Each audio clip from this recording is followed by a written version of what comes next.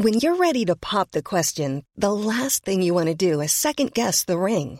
At BlueNile.com, you can design a one-of-a-kind ring with the ease and convenience of shopping online. Choose your diamond and setting. When you find the one, you'll get it delivered right to your door. Go to BlueNile.com and use promo code LISTEN to get $50 off your purchase of $500 or more. That's code LISTEN at BlueNile.com for $50 off your purchase.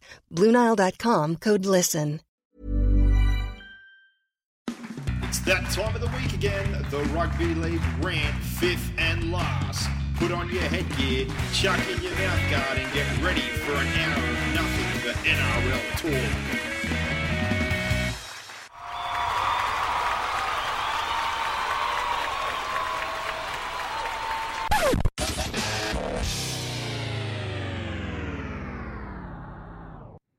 Another week down and another week closer to the final series. We are now only 3 weeks away from the top 8 being settled and heading into that finals campaign. And Box said, I think it's about that time. Things are starting to fizzle out for a few teams. 8 from 8 with favourites on the weekend. Yeah, you said it all. It's the evenness that we saw the longer this competition's gone on. Post-Origin, it's just nosedived. Yeah, apart from that sort of middle 6 teams, I guess. Yeah. Yeah. The bottom end certainly fizzled out. 100%. There's been a little bit of fight. I think maybe from 1 or 2 teams, but I think theirs is more situational. I think sporadically. I think the Dragons you've seen fight, but more so the coaches come in. Guys have been told they could leave. I think that's more that side of things more so than what's going on with the ladder, because there's a lot of people playing for their future. But other than that, yeah, you can see a few. The Tigers have put up an effort, like you said, here or there. Same as the Dogs. Yeah. Mid-table, they've copped a couple of shellackings. Yeah. But yeah, it sort of fizzled out a little bit in that regard, but we had that good start. Lots of back and forth. Origin, it kept it nice, competitive. Well, we spoke about it at the start of the year. I think the good start, a lot of that was down to World Cup. Yeah. Minimal pre-season.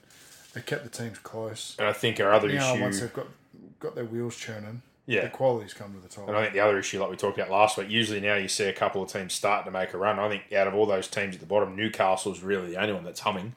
Yeah. Like, the Warriors have been consistent, sure. I know Melbourne's been, up and down result-wise. Sharks have now jagged 2 after losing a few Melbourne in a row. have been up and down compared to Melbourne's standard. Yeah. Compared to the competition standard, well, they sit, what are they, 5th, 4th? No, top 4. I think they're 4th. So, 4th. Mate, every team in the competition would love to be top 4. And so for Melbourne to be sort of disappointed in that position just shows you the standard that Melbourne's set. But yeah, you're still looking at teams like, the Roosters and Para's obviously been through a bit this year. There's usually a couple that seem to start moving. I picked Para to miss the 8, and I said after 2 or 3 rounds it was the wrong call. They're going to miss the 8 due to injuries. And because suspension. I've got no doubt they're one of the best 8 teams if fully fit. Well, you think about it now. So Maddo missed the first 4. They played a really hard draw to start. Campbell Gillard had the bad injury, suspension. That's what happens. Dylan got suspended. And then on top of that, roster moves. You'd say they're probably a couple of OBs short. The 9 situation didn't work out how they'd hoped. They took a risk on Hodgson. He's now signed a new deal, now medically retired, so that's left a hole. They've had to reach for a 9 late in the year. There's been a few things like that. I think Paulo didn't come back how you'd hope from Origin either. And any time they've seemed to have momentum, there's been a suspension or an injury. Yeah. I honestly didn't see them as a premiership threat if they got into the 8. I think I had them 8th.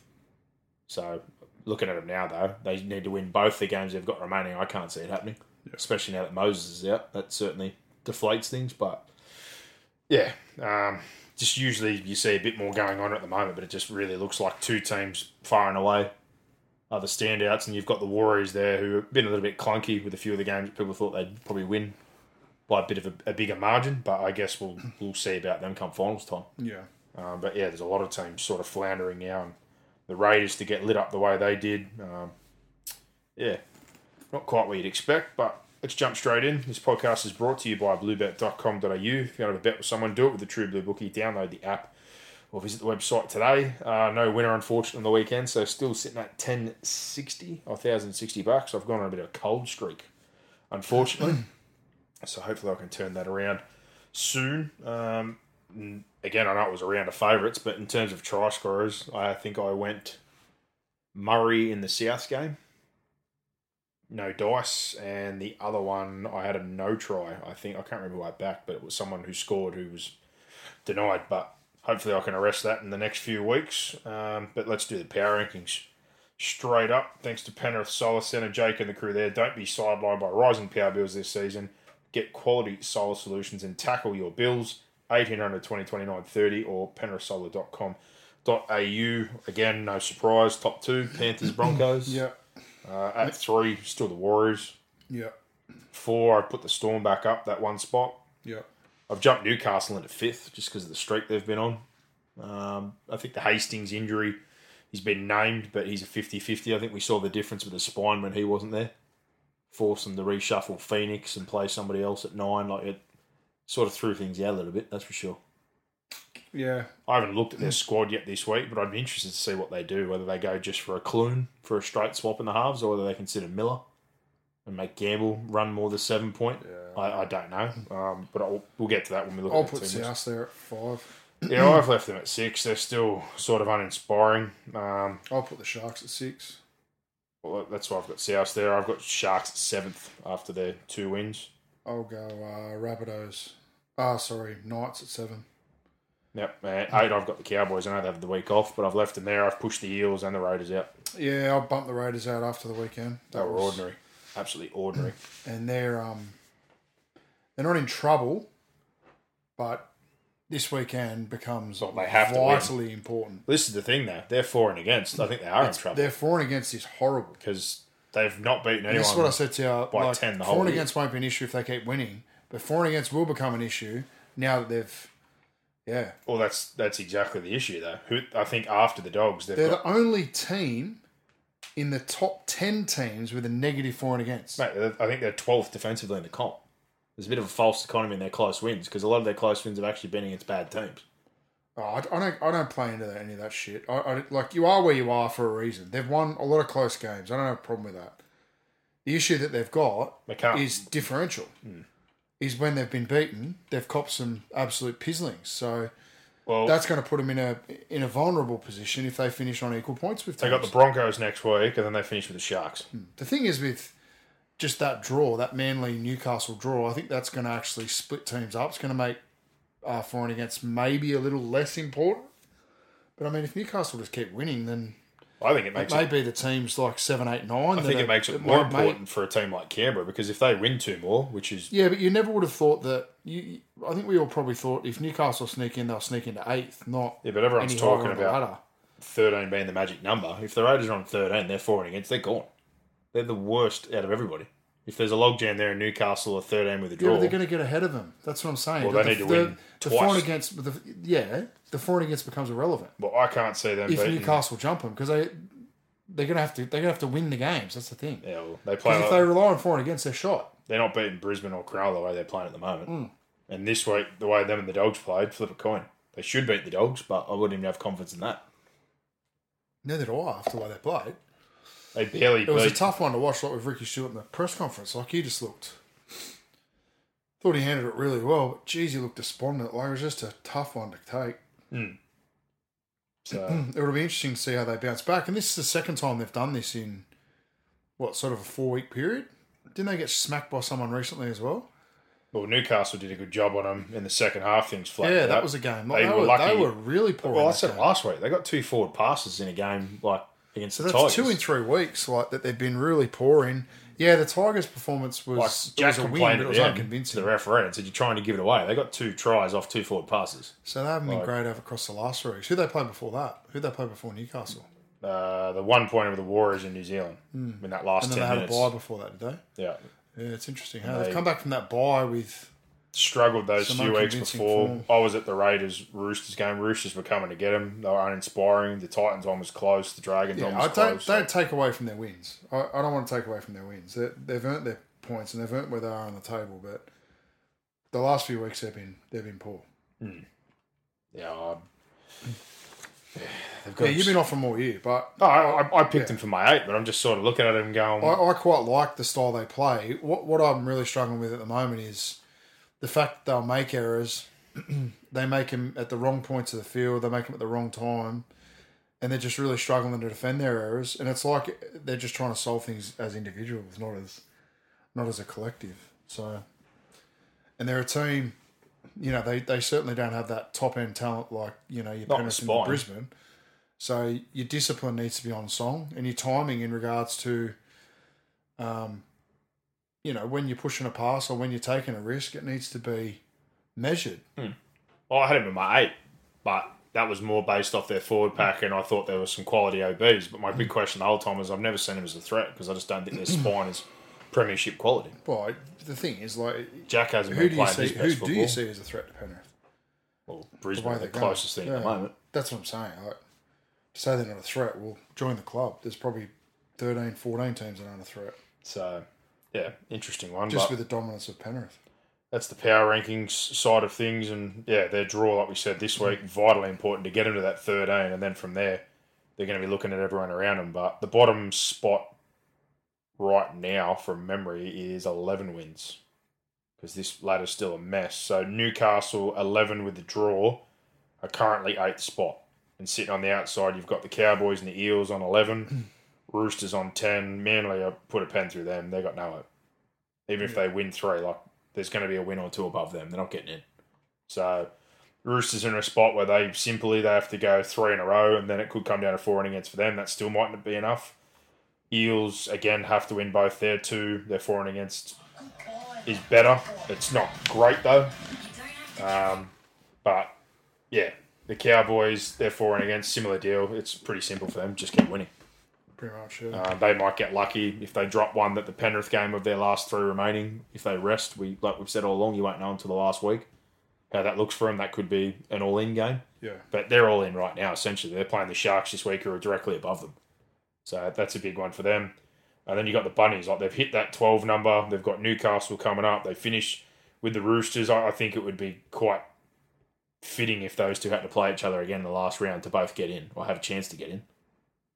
But, yeah, at the moment you'd say the top 3 are certainly sweet. Penrith and Broncos, as we know, that's 1 and 2 regardless. That's the way it's going to finish. Yeah. Warriors with 14, you'd say they're locked into the top 4. They're 2 wins clear with 3 to go. Melbourne has a 1-win buffer in the 4. They're no guarantee for the 4, but you'd say they're in the finals, and their 4 and against is pretty positive. Yeah. They're going to win another game. They've got the Dragons this weekend. No offence to the Dragons, but you'd think they'd chalk that one up. They finish with Brisbane, which will be a real good test, I think, round 27 for Brisbane heading to the finals as well as Melbourne to see where they're both at. Yeah. So it's going to be interesting to see how it shakes out, but looking at it at the moment after what's happened, I'd confidently say now that I think the Eels are done. It's probably Roosters with that slight chance purely off the draw they've got. They've got the Tigers this week. Oh, sorry. They've got Para this week minus Moses, so they're not going to get them at a better time. Yeah. And then they've got the Tigers. So the Roosters will be able to put themselves, potentially, if they win 2, in a position to play South last round. And that game, we always know anything can happen. Well, yeah. I just hope it gets to that. I do too. Yeah. But at the moment, yeah, if it comes down to that and 4 and against, the Raiders are much worse off. They're 30 or 40 points better than them, but if there's too many teams in that logjam, if the Cowboys get their Sharks, say, on 13, a couple on 13, a few of them are going to miss out on 4 and against. So it may end up being a telling factor. Like you said, for a couple of teams, it's just simple. Keep winning. And that's the way that's going to play out. But thank you to the Penrith Solar Centre. Let's do our reviews, and there'll be some talking points, like I've said the last few weeks, from the set of 6 or topics that have popped up. Thanks to Sinclair Hyundai Penrith, Toby and the team there, corner of York Road and Batch Street. Going to visit them today. Get yourself into a Tucson, a Kona, a Veloster, sinclairhyundai.com.au, or give them a buzz, 47600603. Panthers Eagles. I know there was a mixed responses from people coming out of this one about Seibold's tactics, and he said you can't get into an arm wrestle from Penrith, you've got to do something different. I wouldn't say I completely agree with that. I don't think you can avoid the arm wrestle altogether. I think you can't just stay bogged down in it, but there's no way to get away from it with Penrith. You're going to have to address that part of the game at some point. Yeah, you're talking with someone who's probably tried a little bit of that last year with Mountie. So, yeah, we tried some different things last year, and it worked at certain stages, but, there were certain stages where Penrith were just dominant. I didn't mind it, and I think a lot of it has been misconstrued by the media in terms of what the tactics actually were. Like, there was absolutely zero intent to be in a kicking duel. No, That it was just wasn't a kicking duel. poor execution. Poor timing. Yeah, it's just Kicked it when you're playing a good team. I don't know what people expect. Like, if you just went out there and they arm wrestled and got beat by the same score, people would go, well, why didn't they try something? Why do they try and get an arm wrestle with Penrith when, no one's been able to do it? So you're damned if you do and you're damned if you don't in a way. And yeah, I don't mind it. There might have been a little bit too much of it for... I was about to say, I agree with you, but I think it's just striking a balance of when you have your good periods. Yeah, but that's fine, but you can't call time out and say, stop, we need to get balance. No, Players don't understand that. But they kept pushing and pushing, and it led to it led to errors. Of course it did. But it could have also led to a try. So... And I know some people held onto the dodgy call for Liam. What dodgy call? Well, he knocked it on, and they scored off it. The Penrith Liam Martin knocked it on in contact, but they got to play the ball and it played on, so they couldn't go back for it. But if we're being completely honest on the flip side, they played a team that had no Kenny, no Luai, no Tago, no Leniu. And I thought while they had some good periods, I still never really looked at them and thought, okay, you deserve to win this game of football. I didn't think Penrith were overly impressive either, but for them, they're in a position where they can have those guys out, whether it is due to injury or rest or not, take risks because of the points they've banked and the period they've been through. Yeah. But I just thought, I had no problem like you're saying with it, but... Well, how many points are Manly on? 27? 25, but again, 25. The bottom is now at the draw with the 2 wins, so they're 2 wins out. They're not getting it. Yeah, they need to win. They need to win all three and rely on and 13 results. Would be the number. And that gets them to 12 and 1. They need someone to be on 12. Bulldogs Tigers to finish. They win on Friday. They're an outside chance, but I don't see it. I think they probably needed to beat. They needed one of their last couple of weeks. Roosters, Warriors. I think they've left themselves too much work to do now, but yeah, I got no problem with early shifts and trying to get space, and they got some play the balls, and he brought up the line breaks, but it was just more, again, striking the balance if you can't do that all the time, because over the game, obviously... I think what's also been forgotten is they're playing without their best player. Yeah, well, when does he play that? He's barely played the last 4 years. I understand that, but they're playing, a million short of the cup, and a lot of teams are. I know that. That's the decision you make. He's a vitally important player for Manly. So I've said it a few times now. I'll be very interested to see that talk next year because that's the end of the contract in terms of extension, position, like everything all over again. Like he's Manly through and through. The brothers are there, but with a new sort of regime there, I understand Manly fans would probably burn the place down if they even considered moving them on. But I think there's a serious position here for Manly where you have to consider what sort of money you can give him, and for his health and his hamstrings and the reoccurring injuries, does he need to transition to the centres? Yeah. Well, it's a serious question that needs to be thought about. Why? Why? Because he can't stay on the field. He always looks hampered and injured, like his hamstrings recently, like he's had a bad run of injury. That doesn't mean that run's going to continue. Well, there's a high reoccurrence rating, particularly on hamstrings, and he's proven that, and he's done both. Yeah. And then he's had Peck, he's had a couple other things. Like, I'm not trying to death ride the bloke, I'm just saying it's when the more you get him and the older you get, you don't get any better. Yeah. There's no way that Manly going to let him go because as soon as you say we're not paying you that amount, someone else will. Well, if someone wants to risk that on fullback money, good luck to him. But I don't see how he can get what he's on. Well, when he's fit, he's the best fullback in the game. But that's the question, though. When is he fit? Recently he struggled. He's had one full year out of the last 4, basically. Yeah. And they went top 4, but they didn't beat a top 4 side, and they got wiped. We've said this for a long time. There's a lot of disparity in what they've spent, and I think they've done it again. They've paid Schuster way too much. Cherry's on a lot. Jake's on a lot. He's on a lot. Like Didn't he win the Dally M that year? Turbo? Oh, I don't remember. Was that the year that Whiten won it? I think Jack went that year that it was Gutherson and him and that were all in the mix. I don't remember if he won the club. You did. Dally M. The Dally M thing eludes me sometimes. Like Nico I knew about last year, but we knew that was happening because he didn't play rep football and he had no one taking points off him. But I don't remember. 2021, he was player of the year. Yeah, that was the touch football year that I spoke about when everyone said this is a better season than Billy and this, that, and the other. And I was don't undervalue. I'm not undervaluing the Dally M. I'm undervaluing some of the numbers and the scores that year with the rules. Yeah, the rules are the same. You put Billy, JI, and a lot of guys in the year when that was on. That's why he got the massive contract because the rules. Well, that he had was the contract implementation before of the current rules And he was clearly the most dominant player in that competition. Yeah, so he had his deal before that. But out of the 5 years he's been on, I guess the question is injury and medical history. You're not going to be able to ever predict that. How old is he now? 27? He's played a lot of footy. He's been around for a long time now. 2015, he was in 20s. So what is it? So he's almost 8 or 9 seasons in first grade. 28, something like that. 1996. So he's 6 years younger than me. He's 27. And he would have debuted, what, 18, 19? He's 26. He's 27 on the 2nd of October. How many games has he played total? I don't know, mate. Because that's the other thing. Like, we're talking 24 games plus some rep miss out, so he should be playing at least 21 games a year if he was playing every game. 131. And what year did he debut? 15? 2015, but he would have only played. So let's say really 16, 17, 18, 19, 20, 21, 22, 23. If he was supposed to play 8 full seasons at 24 plus finals, Well, like, just you know, yeah. So he's missed a lot of because football. he's missed Origin. He's missed 40 odd games, 30 or 40 odd games. He's playing 14, 15. Which is two seasons.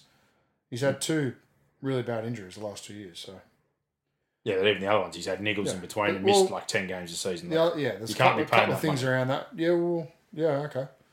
Who are you going to get to replace him? And what sort of money are you going to pay them?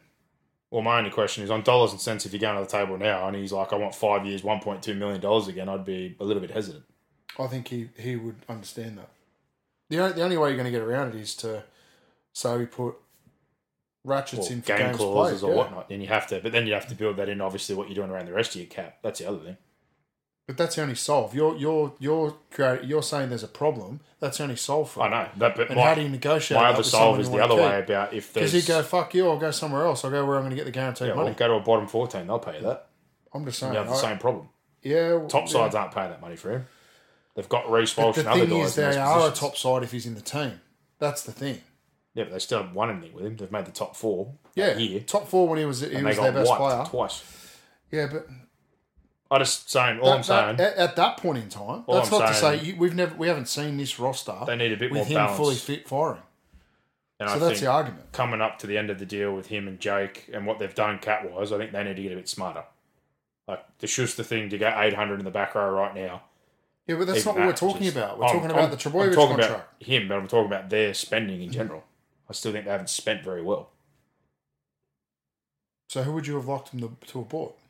I'm just saying, like when you just get yourself out of cap pressure, then they're looking for money by getting rid of the Fainus, but then you've just paid $800,000 for Schuster. Like, who are you competing with? I don't think the Fainu decision wasn't cap pressure. I think it was just the fact that they've got 2 kids in their top 30 who on big money. Well, yeah. Well, one was on particular big money. Like big money, but yeah, like regular first grade money, and they're not regular first graders. At this point in time, that's not to say that in 2 years' time they won't be regular first graders and world beaters. Like you don't know, but right at the moment, yeah, I guess when you're looking at the cap, particularly when you've got top end players out, it starts to put the spotlight on your depth a little bit. So I think that's. And that's what we've sort of said the whole time. They've always spent high at the top end, but they always have the same problem every year. No depth, nothing sort of outside that. Well, this is like the counter argument to the Melbourne theory. The Melbourne theory for years was pay your top end. Billy Slater had 2 years out as well, and then came back in. But how many years did he play before that? I don't know. Well, almost 13 or so seasons before he had a problem. I'm just saying. That's what I'm saying. Same thing. Benji Marshall had some of his initial years where he was out, and then came back and had. A good streak there where he was injury free. I wouldn't be bogged down by the injury. That wouldn't worry me. I think you've always got to sign a player thinking he's going to be fit and healthy, and the impact he has on the team is significant. You let him go, you need to replace him. I don't see anyone out there you replace him with. You might replace him with someone who is going to be on the field, but you're not going to get the same quality. So. Yeah, but if he's not available, is what I'm saying, they have to sit down and consider all the options. You can't then go back and say, well, can we tear up the contract because you're unavailable? You've got to sign the contract. You've got to sign the contract thinking he's going to be fit. Yeah, but if in your theory you'd get rid of him, I'm not saying get rid of him, but I'm saying you sit there, you got the rap sheet. There's no way you're going to get him for less. No way you're going to get him for less. So if he sits there and goes, I want the same deal again, I'd be like, I'd give it to him. I would. Okay. 1.2. That's the next question would be, who are you going to get? Do they give you the same impact, even if they're on the field? Well, because to be honest, I think Ruben Garrick's gone down and done a good job. So do I. Ruben Garrick has done a good job, but they're still not the Probably same half team. the price. Still not, and that's the thing, right? So okay, have half the price, but you don't get the same. You don't get the same upside. Yeah, we'll get more in your side in other positions rather than relying on two or three the whole time. It's easier said than done. But yeah, the whole point wasn't saying just get rid of him. I'm saying they need to sit down and know what they know. Well, that's sort of what you're saying. And then being together. If he's adamant that I'm worth this much, I'm playing fullback, but with all the advice, everything they've done. There's no way you're going to get him fullback. Send him to a specialist. If they're saying fullback's, going to be an issue or his hamstring's going to be an issue, would he accept playing centre? Would he want to go somewhere else? Is someone else going to pay him that top dollar again and give him the years? Bar a bottom four club. I wouldn't play him in the centres. No. But I'm just saying, they're all questions they're going to have to consider when that contract rolls around again. I don't think there will be a question. I think he'll just get signed. Well, no doubt in my mind. But I don't know. No, but I'm saying... I'll be fucking signing him tomorrow. Making the point, I understand from a Manly thing, they're royalty. But, yeah. It's not even about that. Just, yeah, you know what the impact you can have on Well, the let's team put it this way. On the flip, though, you can't tell me you wouldn't have something there. You've got to safeguard yourself in some capacity. Yeah, I just don't know how you do that. Or what you just said before. There have to be ratchets or some sort of hit markers to make. Have to be something. Yeah, I don't see the point in that, because then what are you going to do? You're going to go and use that money to buy someone else in that money year? You can put future forward, like things that everyone's trying to do. I don't think it helps you. I don't think the way that our game's set up actually helps with injury clauses and things like that. I think you've either got to back him and sign him or not, or move him on. I'd be backing him and signing him. Let's move on. Going around in circles. For Penrith, like I said, wasn't the greatest night, but again, they're in a comfortable position.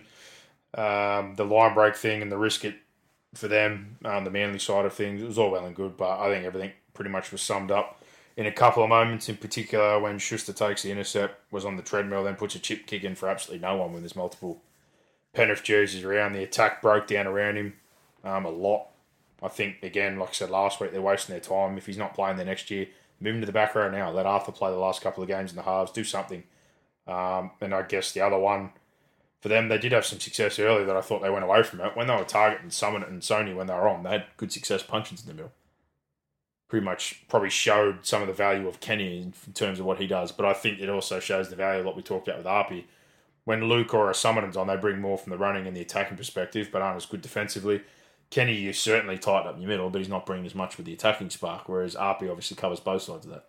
That was sort of the part they lost with him. But I thought that sort of glared a little bit the other night in terms of them being able to work over Penrith's middle. But overall, another win. They roll on. Their back five was outstanding again. Good working his way through things. Taruva, similar deal again if I make an offer. What do you think Dylan Edwards is worth? That's apparently stalled as well. No idea. I think they were talking the other day, 853 years, and what's the cap? His Have they even announced no. what the cap's going to be next year? Well, the number from what they were saying was 33. It's know. about 11.5 to 12 million. That's what they're working off. Yeah, but that's a significant difference when you're trying to offer him a contract. An extra $500K to someone who might get 10% of your cap. Let's say it's 12 and it's currently just over 9. So like I said, it's almost a 30% increase. Yeah, but that's what I'm saying. You've already so paid... $1 million at $1 million at 9 and $1 million at 12 is... Yeah, well, it's not 9. It's 12. It's close to 12 next year. I don't know the exact number, but it's close to 12. I'd want to know an exact number. Well, we're going off 12. So if you've already got an $1 million plus, you've got multiple... he's worth $1 million.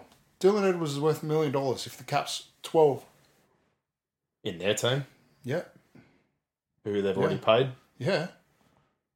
Okay. Similar deal again. Like I'd sort of got a ceiling on someone like him that I'd... Okay, cool. So let him go. Who replaces him? And move to River straight there. No way. And I think they've got others coming through, which again is the point of what they got in their trip. I think what he does, I'm not trying to undervalue what he does, but I still think for what he does do, there's a certain price to what I can pay for Dylan Edwards. Yeah, I disagree. I'd be paying him $1 million. All right. Well, they were talking... Because you're weak in your team, and Taruva's not going to go there and be Dylan Edwards. He's going to take 2 or 3 years to do it. You've got Cleary in his prime. Anyone that is vital to that core, I'm paying him, and I'll fill in the rest with Diamond Dazzlers and Dollar Dazzlers and the rest of it. Well, I'm talking 3 or 4 years at about 850, 900, and they're apparently not happy with that. I thought that's pretty much... at 9, or is that at 12? That's what I mean, at 12. But you already paid multiple. I don't know how they've been negotiating at 12 when the CBA's only just fucking been announced. The money part's been sorted from the start. That's one thing that wasn't a talk. So what's he worried about? Years. Well, they're obviously after years end money. I'll give him $1 million. But that was the talk, that it was around 850. When do they start to get knocked back? Discounts? Because he's been there. Well, this is the argument again that it doesn't count for when you've been in the junior pathways. I think it should become a bit earlier, or the dispensation should come earlier. It's ridiculous. Yeah. But yeah, I heard that the other day. It sort of surprised me. There's no way in the world that Penrith should lose Dylan Edwards. I know there'll be people from other clubs listening going, well, we can't attract a player, and when you have success, salary cap bites. I understand that, but he was the last player picked in the 20 squad when I was there, and it was kid from the country. Let's get him in. We know he's a good human, trains hard. Now he's in the top 3-4 fullbacks in the game, and Penrith created that. Penrith developed that. Well, this is season 8 in the NRL. I think dispensation. Is it 10? I think it was 10. I think they might have brought it down to around 9 or 8 or something. So he might be close. Is it his 8th season in the NRL? He played one game in 16, and then he was in and out for 2 years. I don't think that'd count. 16 wouldn't count. And then he's been solid pretty much from there on. Right.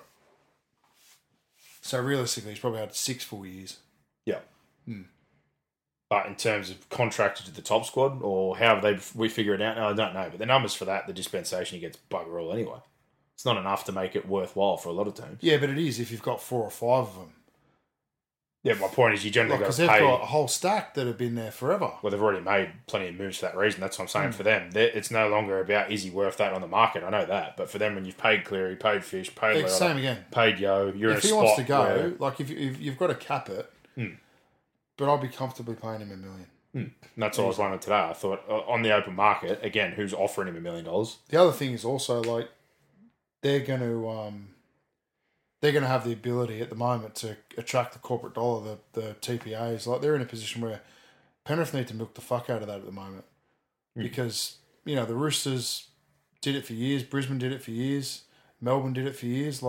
You need to milk your success when you're in that period. So for Penrith, I'd be milking third parties and corporate sponsorship as much as I possibly could to keep these guys. But I'm just saying, money at one point, but there's also success. You look at who's in the 8 now. A lot of those clubs don't need a fullback, or they've got someone on contract. So your options for that sort of money, those sort of years, again, for him, I'm looking if he leaves, it's not going to be a top 8. Go to the poor man's Panthers, which is the Bulldogs at the moment.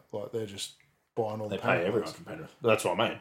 As long as you're happy. Yeah, but they're not getting the cream. A lot of people talk about Arpey and why would he extend and sign there? He's won 3 comps.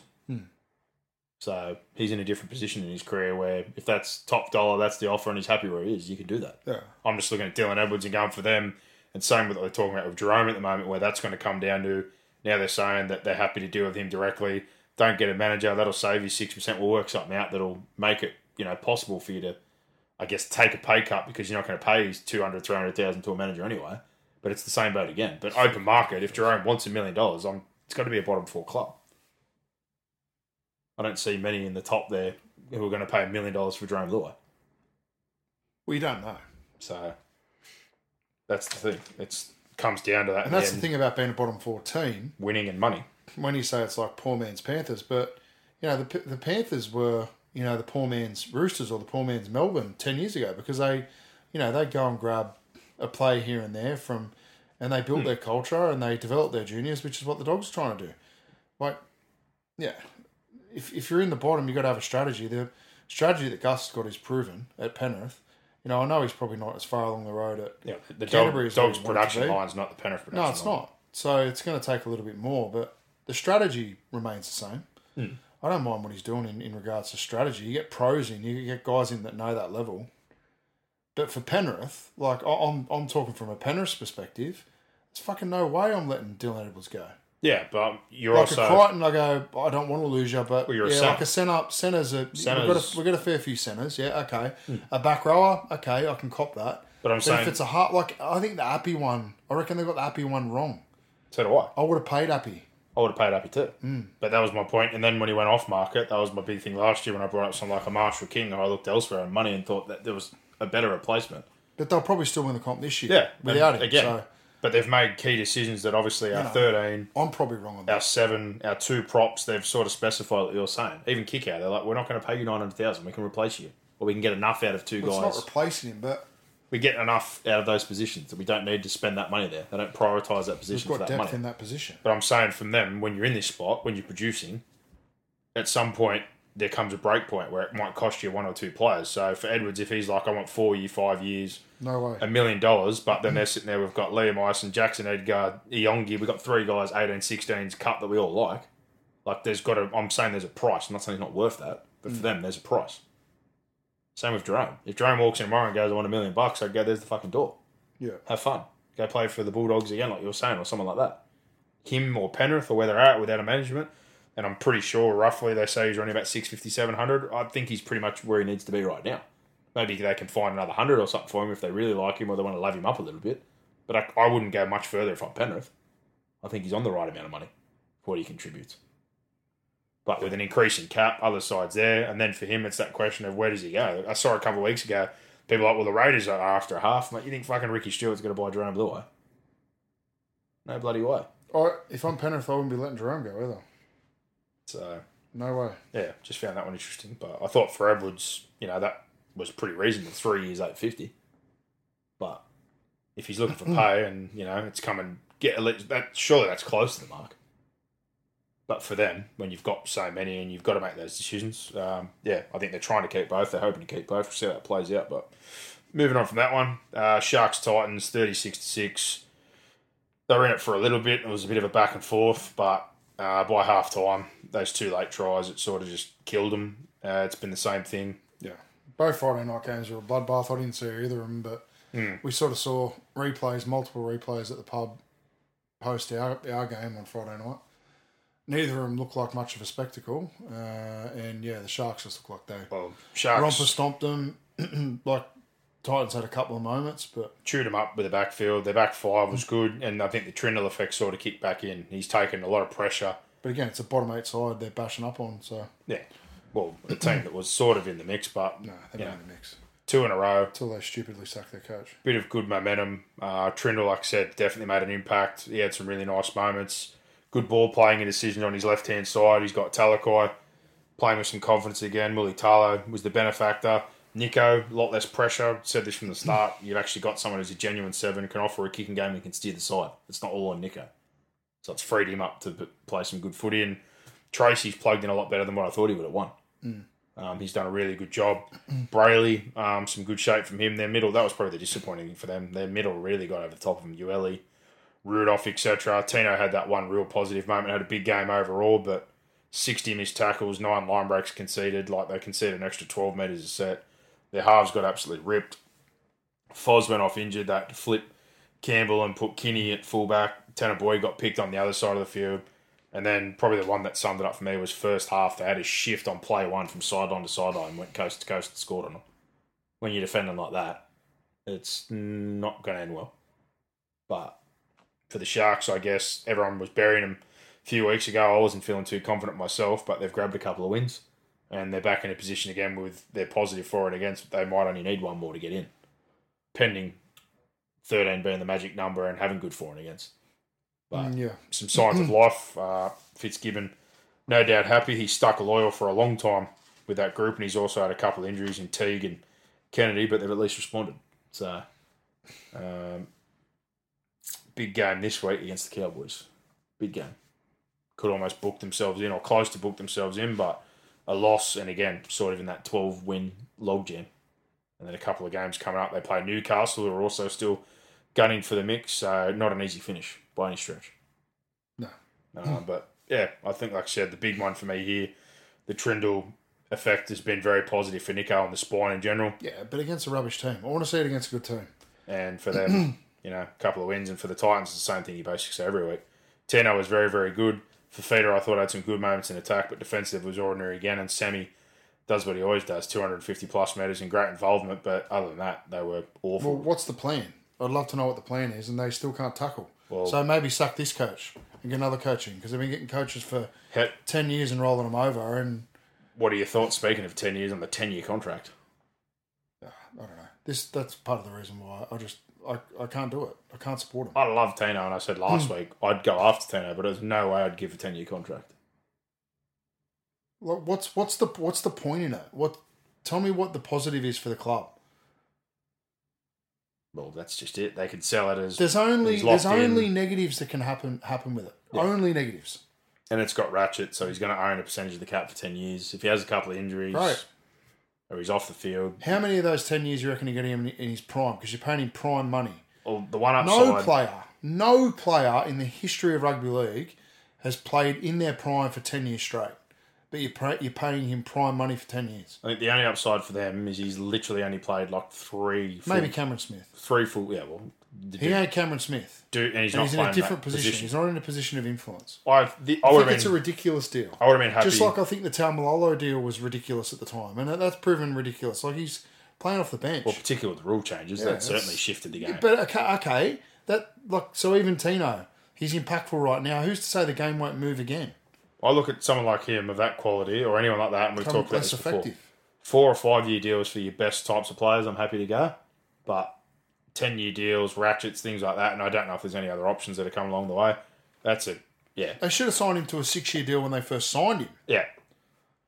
And that's what I'm saying now. I would have gone, I'm happy to come back to the table, but no clauses, 5 years, that sort of money, we're done. But 10 years. That's ridiculous. Yeah. How many years they signed for Fida? 3. Yeah. So his extension, I think, added a year. And he got less than Tino. And his money went back up to $1 million. So he was on 1.2, he come back down to 8, now he's back on $1 million. I think Fafita's worth more money than Tino. On best form, please. It's not even close. With the missed tackles and the rest of it? No. I think there's a lot of positive in Tino's offense. Always suspended. Well, he didn't get suspended for his 2 elbows. Just saying. Okay, I think he's the most important player. You're paying 2 forwards. But I wouldn't have paid him 10 years. That's ridiculous. You're leaving a lot to be... just... Yeah. And then you go and try and spackfill in the halves. It does not work. Oh, that was the other thing the other day. Like, we're happy with Tanner and that. And I'm like, well, Foreign's about to go. Are you going to win a comp with Tanner Boyd? You're in the go for Hunt. You let Sexton go. Like, you got Weaver. Like, what's the plan? Next year, you got Brimson, you got Campbell. You're going to have to make a decision there. I think it's looking more and more likely that Brimson's going to go back into the halves. Okay. So we've seen that before. Exactly. Still don't have a 7, or you're banking on another kid, and you're going to quit on one of those kids again in 12 months. And then you're relying on Verrills, like we spoke about. It's not going to get any better. They'll just keep doing the same thing. Verrills is injured and having surgery again, so positive for Cronulla. Keeps him in the hunt, but for the Titans, season over. Broncos Eels, 54-10. They just got absolutely blown off the park. There was sort of a 10-minute period at the start where it was a bit of back and forth. They had a couple of chances themselves, but as the half went on, like Walsh almost tin canned him a few times and opened them up, but this just turned into an all-out absolute destruction. They rolled to the middle. Billy Walters was jumping down short sides and picking holes in them. Pat Carrigan was getting passes off. Walsh was, even despite the errors, he was just throwing the ball anywhere he felt like, ducking down edges, creating numbers. They really opened them up at the back end of the half, but the second half was embarrassing. They got pumped. Yeah. Simple as that. Brisbane, again, I'm not sure what they get out of that apart from some good for and against and no injuries. They're the positives and move on to the next one. I think I think the one positive for them, like we said the last few weeks, with a couple of injuries. Parramatta had everything to play for. With some couple of injuries and some origin, they've found that they've got some good depth. Hetherington's done a good job. Palasia's done a good job. Mariners certainly looks a good player when he's had his opportunities. Arthur's, despite his suspension. So I think that's the side for them and Willison that they've looked at and go, all right, we've got more options here than what we expected. Or Pia Kura's minutes as well. So there's some decisions they can make, I guess, for their best make-up bench-wise heading into the finals. But, yeah, this was an absolute training run for Mam, Reynolds, Walsh. It just seemed all night that was it. Like, tip, tip, tip, hit a centre, or Walsh creates a number, Harbour Bridge pass. They just picked them apart wherever they felt like it. But simple, if you can't stop the middle, you can't stop anything. For them, Moses gone for the year. Played on for a bit with that facial fracture. I think they were saying today it's jaw and orbital. So, surgery. He's gone. Dunsky's. Brown will have to sort of carry the weight for the last few games, probably the last year and a half. He had a couple of nice moments the other night, but again, it was in garbage time. So for them, I don't think there was many positives, but pretty much summed up their season when Moses got hurt and they got tin canned, I thought. Yeah. It's been an up and down year on the back of the grand final. And all positives, I guess, for the Broncos who have got the bye this week, is it? Yeah, they got the bye. So great timing for them off the back of the run they've sort of had in Origin. Have a rest, come out of that. They've got 2 games, and like we said, I think probably the best thing for them is playing Melbourne last round before the finals. You're going to get a real gauge on both sides where you're at. So good timing, I think, for them. South Dragons 26-14. This wasn't pretty at all. Both teams completed in the 60s. South, though, 16 errors, 63%. They were stressed a couple of times, and the Dragons certainly didn't go down without a fight. But like we talk about form or finding, that sort of defensive attitude they had at the start of the year, where the first 12 rounds they're conceding about 14 points a game. Since then, they've been averaging about 29 points conceded. They still copped 3 here. Twice were kicks that were put in behind, but I honestly felt like the Dragons probably had a lot more opportunities than I expected them to have.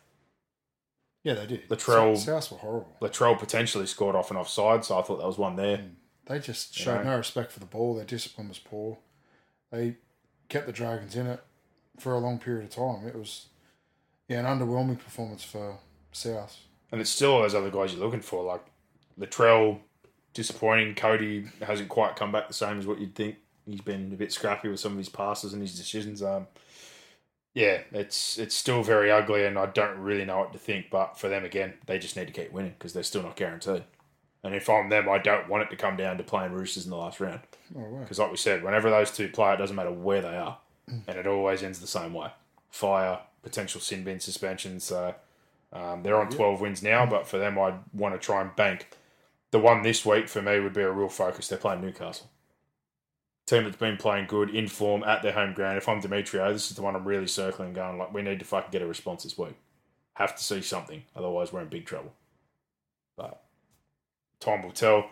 For the Dragons, like I said before, there's been some good signs, I think, for them in fight, not because their season's there, but they know who's coming in.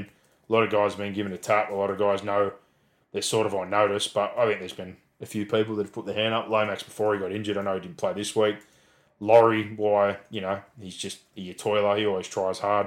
I think Ben Hunt hasn't been terrible, but he's been better, I guess, since maybe having a chat. I still don't think that situation is resolved.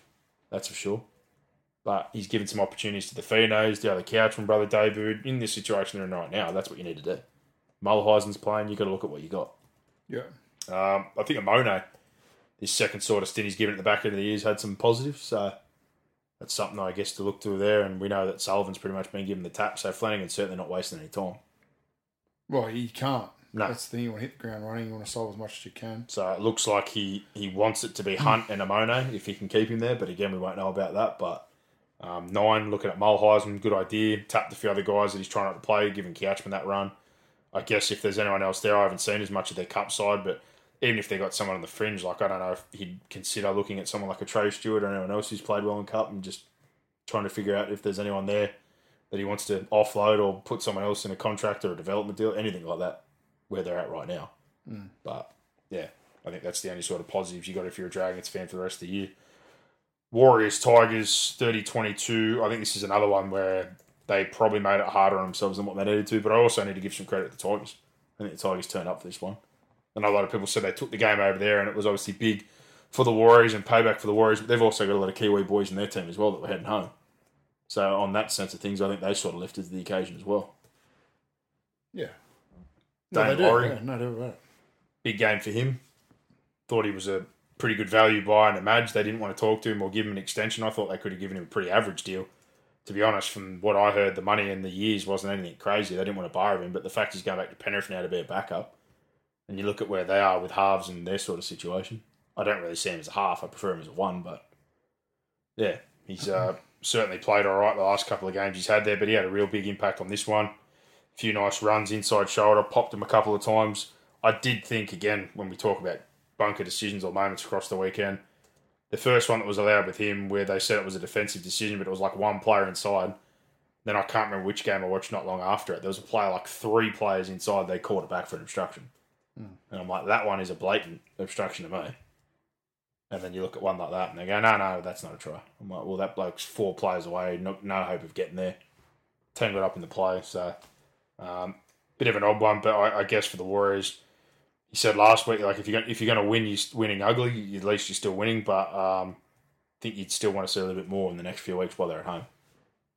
You would, yeah. And the Manly game this week with the occasion, Daniel Anderson, I think this Manly week season. they're going to have to see an improvement. Yeah, you think so? Right edge was good again. Johnson, I think he's probably heading towards Dally M. In the new voting system, and he's played the whole year. I think he's been close to their best in the majority of their games. So I think he's going to be very close to the Dally M medal. Okay. Yeah. That's just... I don't know. I find it hard to know until we see a full vote, just with who it favours and. But yeah, you can't argue with whether they're on the ladder, and he's been an impactful player for them. Well, like I said, in all their wins, he's definitely taken votes. That's for sure. I think Payne's probably got more people taking votes off him, but I think Johnson certainly, with what he's done, had some good moments here again. The summary of the ball where he sort of double pumps, gets the inside to hold up and hits Pompey, Fanua Blake on another one. I think they do a really good job sort of moving the point of attack, and they sort of pull the line out of place to hit their middles. They've scored probably, I think, more through the middle than most teams do. Got Tohu on a nice one. Sirinen, I thought, when he went to dummy half for Egan, which that one on report. I know it hurt Egan and he went to the hospital, so I hope he's all good, but that sort of bump all out. I didn't think Tukumanu did anything more extreme than what Tino did. So I looked at that again. I'm like, really? That's what we're going for? And then later in the game, Bateman copped the little one, but off the back of what happened earlier, I'd hate to say it, I think he milked it a little bit, but then that got put on report and he was penalised as well. So it's just moments like that that still make me shake my head that, 1 minute you get binned, then we're not doing anything about it, then all of a sudden blokes are getting sent off. Now this week they were very much on the forearms. There's just things that have popped up, especially in the last few weeks. They've been really heavy on the bin. But those two moments sort of surprised me. I don't know off the charge sheet if Tukumanu got anything, but I certainly don't think he deserved anything. And I thought Dallin's was pretty minimal as well. But look at this. Dallin got $1,000 for dangerous contact. There you go. Tukumanu got nothing, but Wade Egan ended up in hospital. I'm not saying the result should play it, but looking at the two, I'm like, well, if you're charging one, you charge the other. And then I saw Jared Wallace fucking shoulder charge two people again on the weekend and somehow got off a 3 or 4 week suspension the other week. Now he's going to get charged. Make of that what you will, but yeah, Tigers certainly competed in this one. Laurie, like I said, had his handful at a lot of things. Buller was quite involved. Tukumanu, a couple of nice moments, and similar sort of guys. Bloor had that late run there, but this one got closed out by Johnson. He was probably the difference with a few quality moments with the football. Fanua Blake, Tohu Harris, no surprise, the real standouts in the middle, and they just roll on. Tuapiki did a pretty good job filling in. Yeah. But yeah, I think he'd probably be a little bit disappointed with the last couple of games, almost blowing the Canberra game, a couple of close ones where they've been in control. The Titans one where they probably lost their head a little bit with the early sort of discipline stuff. But yeah, Tigers, with them, I think there's going to be a lot that happens in the off-season, but we'll wait to see what finds out there. They've confirmed season now, I think, too, for 1 year. So, Dewey's not going to be available. Caesar for a year. Latu there. Yeah, interested to see who's going to be playing in the halves for them. Come round one next year. Roosters, Dolphins, this was a strange old game. And old Wayne wasn't happy afterwards, especially about the HIA, which I didn't think he was too far from the mark, to be honest. You hear that? Yeah, he was sort of saying, we had one earlier in the year where a bloke wasn't concussed and they've called it a Cat 1 and basically overruled our doctors. Go talking consistency. And they've got it turned over, but, someone here tonight that they've had, but we've failed and they've said he's fine to go back on. He's like, I don't know how some bloke in a bloody room can tell the doctors, he wasn't happy afterwards. Yeah, because it went against him. Yeah, the system's flawed, no doubt about it. The system's flawed. Some weeks it's going to play for you, some weeks it's not. That was one where he was, clearly frustrated and probably rightfully so. I think but he wouldn't be saying anything about it if it didn't... Yeah, but I also think from him, he knows they're not in the finals. He said they've gone back as they progress, but he's more talking in terms of the gradings and what's coming up. He's in the finals. I get it. And I thought he had a fair point in that sense, but that won't happen during the finals. He did they might be stricter in the finals. That's what'll happen. He definitely hit the nail on the head for them, saying that he's unhappy with how things go and he thinks they've gone backwards. Spoke about a couple of guys in particular. Like a guy like Val, who's obviously new to the game of football, but he needs a big. Of course, they were going to go backwards. None of those guys would have been. Depth. None of those guys have played. Well, the majority of the guys, particularly young. Ready to pop the question? The jewelers at BlueNile.com have got sparkle down to a science with beautiful lab-grown diamonds worthy of your most brilliant moments. Their lab-grown diamonds are independently graded and guaranteed identical to natural diamonds, and they're ready to ship to your door. Go to BlueNile.com and use promo code LISTEN to get $50 off your purchase of $500 or more. That's code LISTEN at BlueNile.com for $50 off. BlueNile.com, code LISTEN. Good players haven't played a full season in a row. And you had to take a risk on a few guys. It started off out of the slingshot. No doubt. Like, shocked everyone. New club, everyone's talking shocked shit me. about. Yeah. But I also think even... They've found their level. They've found their... they've hit their ceiling for the year. Now it's about, like you say, recouping. Yeah. Working out now... Bit of penalty. How you're going to develop. And, get back into a preseason and they'll be better for the run next year. There's still going to be a lot of this next year as well. Yeah, and you've seen it with multiple guys. Like I saw Qatar the other night, some of the defensive stuff and inside shoulder. What's that, sorry? Particularly with how they were set up. They had no chance to... They were let down by the NRL. That's why, like I said last week, as harsh as it is, or people looking at Tavares' decisions, I'm like, you got a guy who's never played much footy. And that's what they've sort of dealing with. So as much as you get on the attack side or the raw power... Defensively, system-wise, right now in his decision-making, like he's going to learn the hard way, unfortunately. Katoa's learning the hard way in first grade. He's had some good moments, but you can see he sort of hit the wall when they sat him out the other week or gave him some limited minutes. It's probably a good time. Because the other night, again, he got pipped a few times and they ran at him. He missed 7 or 8 tackles. They lost Kenny. They lost Lemuelu. Felice went off late. Hammer went off late. Like this week, I think they've got a lot out. So exactly sort of what we expected. If they get hit... And then on top of that, a few of the veterans that they invested in more for culture, like your Jessies, and I don't think they've been playing as good at the back end of the year either. Yeah. A lot of people have really hit the wall. So for them, I thought the first half was quite ugly. The Roosters were clunky, but things sort of just started to click in the second half. The try they scored right on halftime put them in a pretty good position. But from there onwards, they sort of just took control of the game in the second half. A lot of second phase. Things started to work and things just sort of fell apart for the Dolphins. You saw Hutchison, just a couple of simple inside shoulders where he's run, scored.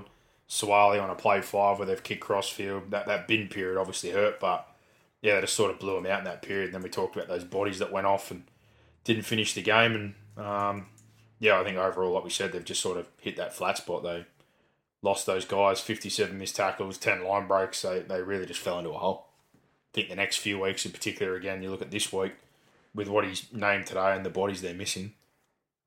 It's a really good time if you're the Tigers to be playing the Dolphins, that's for sure.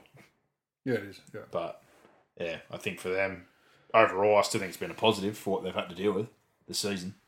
Oh, of course. But, yeah, I guess the last few games, I think Bostock's probably in this week. If they've got anyone else like him or your Plaths or your Harrison Grahams, Marshall King's going to be out for the rest of the year now. Just play those guys. Give them a few more games. Why not? What do you got to lose? Yeah. Then development, like you said, probably going to be the big focus. But Roosters, Robbo said it. They can't count them out yet, but obviously they just need to keep winning. But some positives, second half mainly.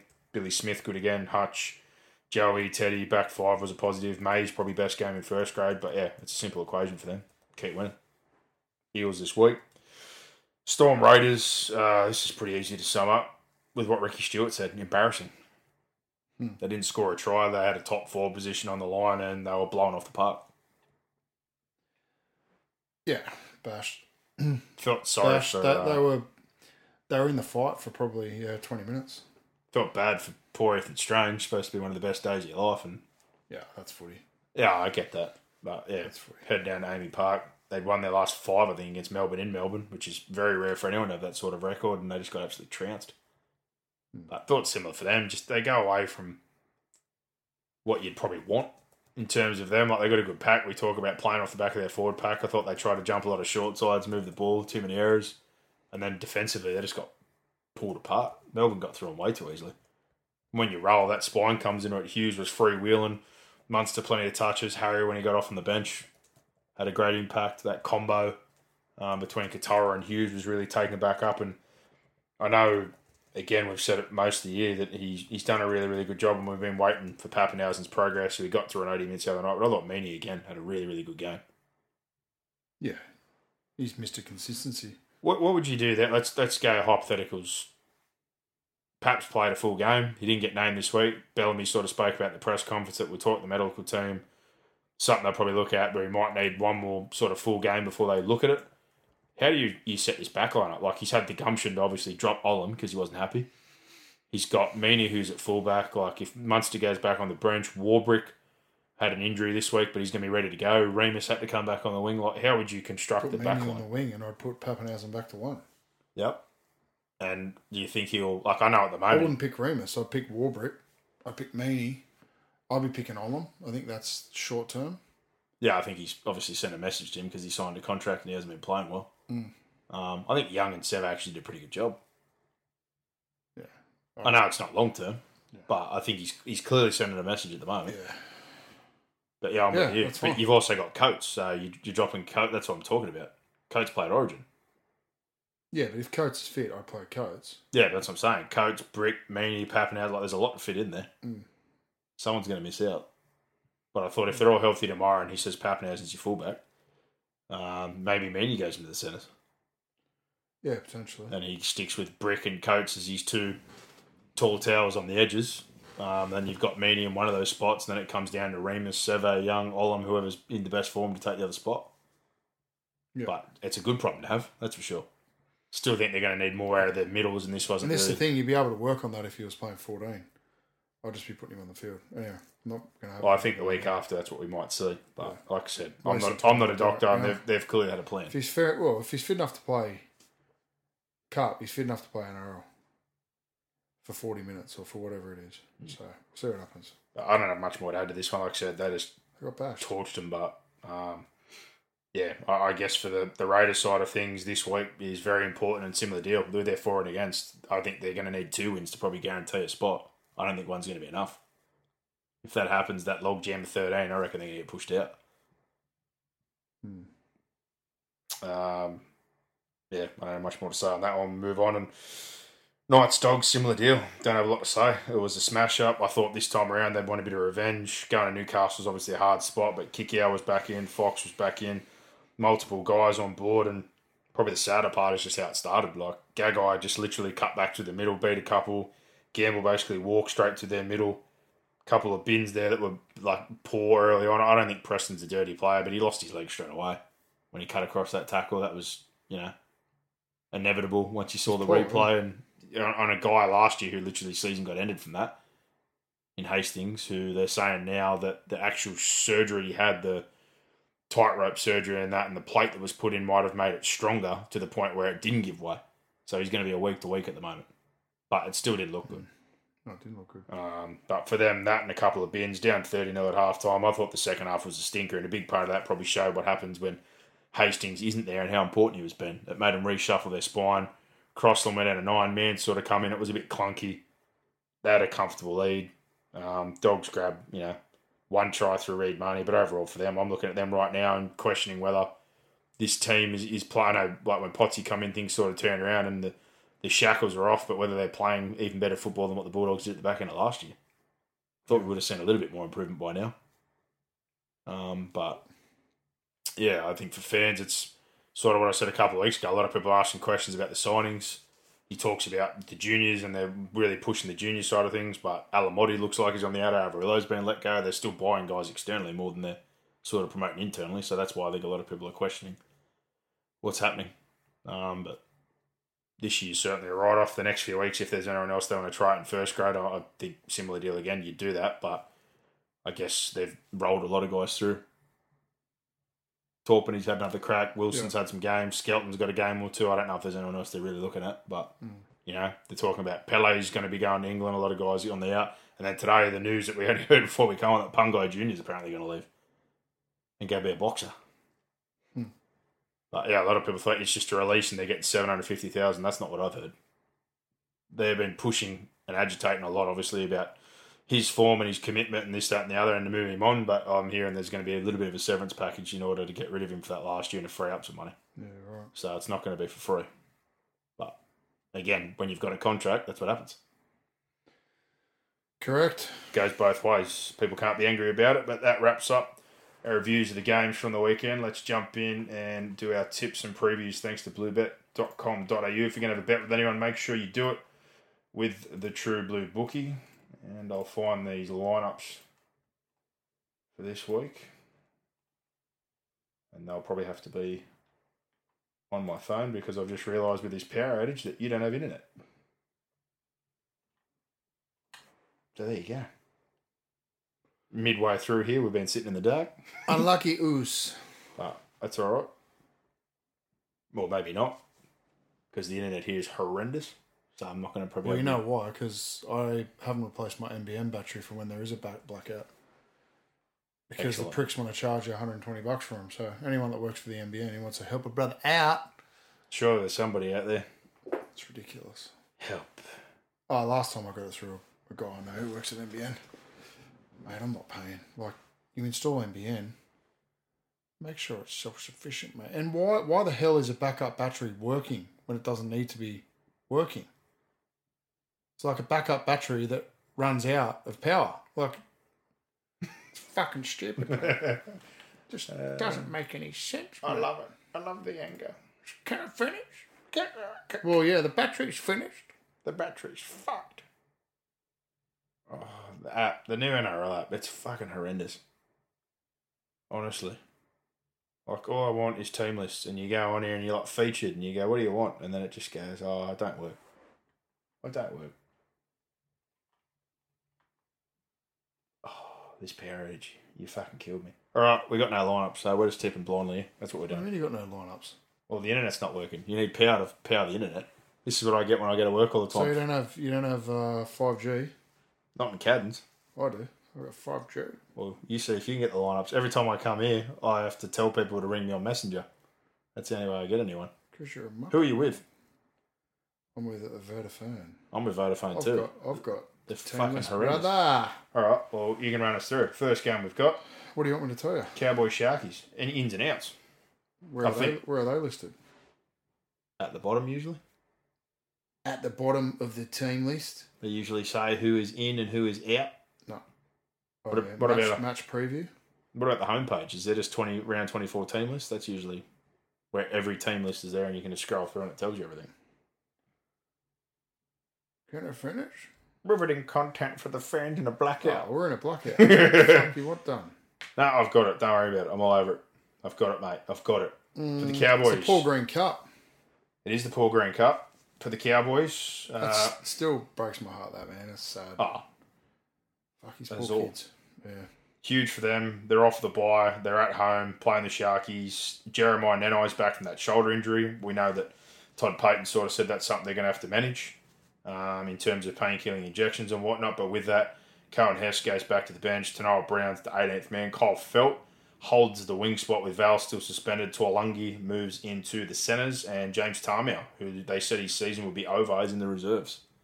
So potential last few games of his career at the back end if they get him in the rotation. For the Sharks, Tom Hazelton returns after missing with concussion last round. Jesse Colquhoun goes back to the bench and the only change for their squad. After two disappointing games, but after being up for so long, I think off the break here, this is huge for the Cows, so that's what I'm going with. Yeah, at home. 50-50 game. I'll be going with the home team. And with bluebet.com.au, $1.60 are the Cowboys, $2.35 are the Sharks, -4.5 is the line there. Warriors Manly, the tribute night to Daniel Anderson. They're calling it Daniel Anderson Stadium. This place is going to be absolutely mental. I'm jealous. You're going over. Yeah, you're playing it this week, so you're going to be there for it. We were in a must-win and saw first grade, so... I'm totally ringing you when it comes time for like kick-off or anything going on. Go for it. Do I need to have like international roaming on to go over there? Like, for Vodafone, I will say one thing that was good when I was in America. It's $5 a day. No, what I'm saying is, do I need to activate it? Is it international? You'd have to. I know it's a stupid question because obviously it's international. Yeah, it's international but flight. I think Casey told me. But isn't Vodafone? Aren't they a New Zealand company, bro? They're called One New Zealand, bro, over there. Is it called? They rebranded, bro. That's what's in the jersey. Shit. Because all the Vodafone Warriors now it's the One Warriors, bro. But I think Casey told me in America, like everyone else charges to everything you do and they just slug you. Vodafone have a thing where it's just $5 a day. I was like, well, that's tops. I did it when I was on honeymoon. It was great. $5 a day times 60 days though. Get a bit of that under you. Better than getting absolutely jammed all the time. But Warriors, Challenge returns. That's been big in for them. He's been great this year. Wade Egan's named despite that throat issue. So we'll see how that one plays out during the week. But Mitch Barnett, he had stitches in his knee. He's going to be missing. Bunty Afoa comes in to replace him. And for the Eagles, Brad Parker, Ben Trebojevic, both HIA. Gonskis, Morgan Harper comes into the centres. Kelmer starts in the back row. Jake Arthur is the new face on the bench. All I can say here is good luck, because I think they'll be absolutely heaving at home with what they're doing and the tribute to Daniel Anderson. Yeah. Who are you on? The Warriors? Well, yeah, good luck. You're going to be there, but I think it's going to be absolutely mental. Yeah, I'm tipping New Zealand. Yeah. We both agree New Zealand there. and New Zealand. Blue Bet certainly agrees. They're $1.24 favourite. The Warriors, $4. The Sea Eagles, and the line is minus 12.5. Para Roosters, Moses being out is a big blow. Roosters obviously in contention, but it's simple for both. Just keep winning. But with Moses gone, Dylan Brown is handed the keys. He's in the 7. Dejan Arce is in the 6. Mike Sevo returns on the wing, as does Regan Campbell-Gillard back in the front row. Jermaine Hopgood moves to the back row with Bryce Cartwright and Offengawi at 13, and the bench, Moretti, Madison, Wiramu, Greg, and Brendan Hands. And for the Roosters, couple ins as well. Angus Crichton back from a knee injury that he suffered in round 17. Napa back to the reserves. Sam Walker named 18th man after his first game back in Cup last week also. So interesting to see if there's any late changes, but I just think the Moses blow will hurt.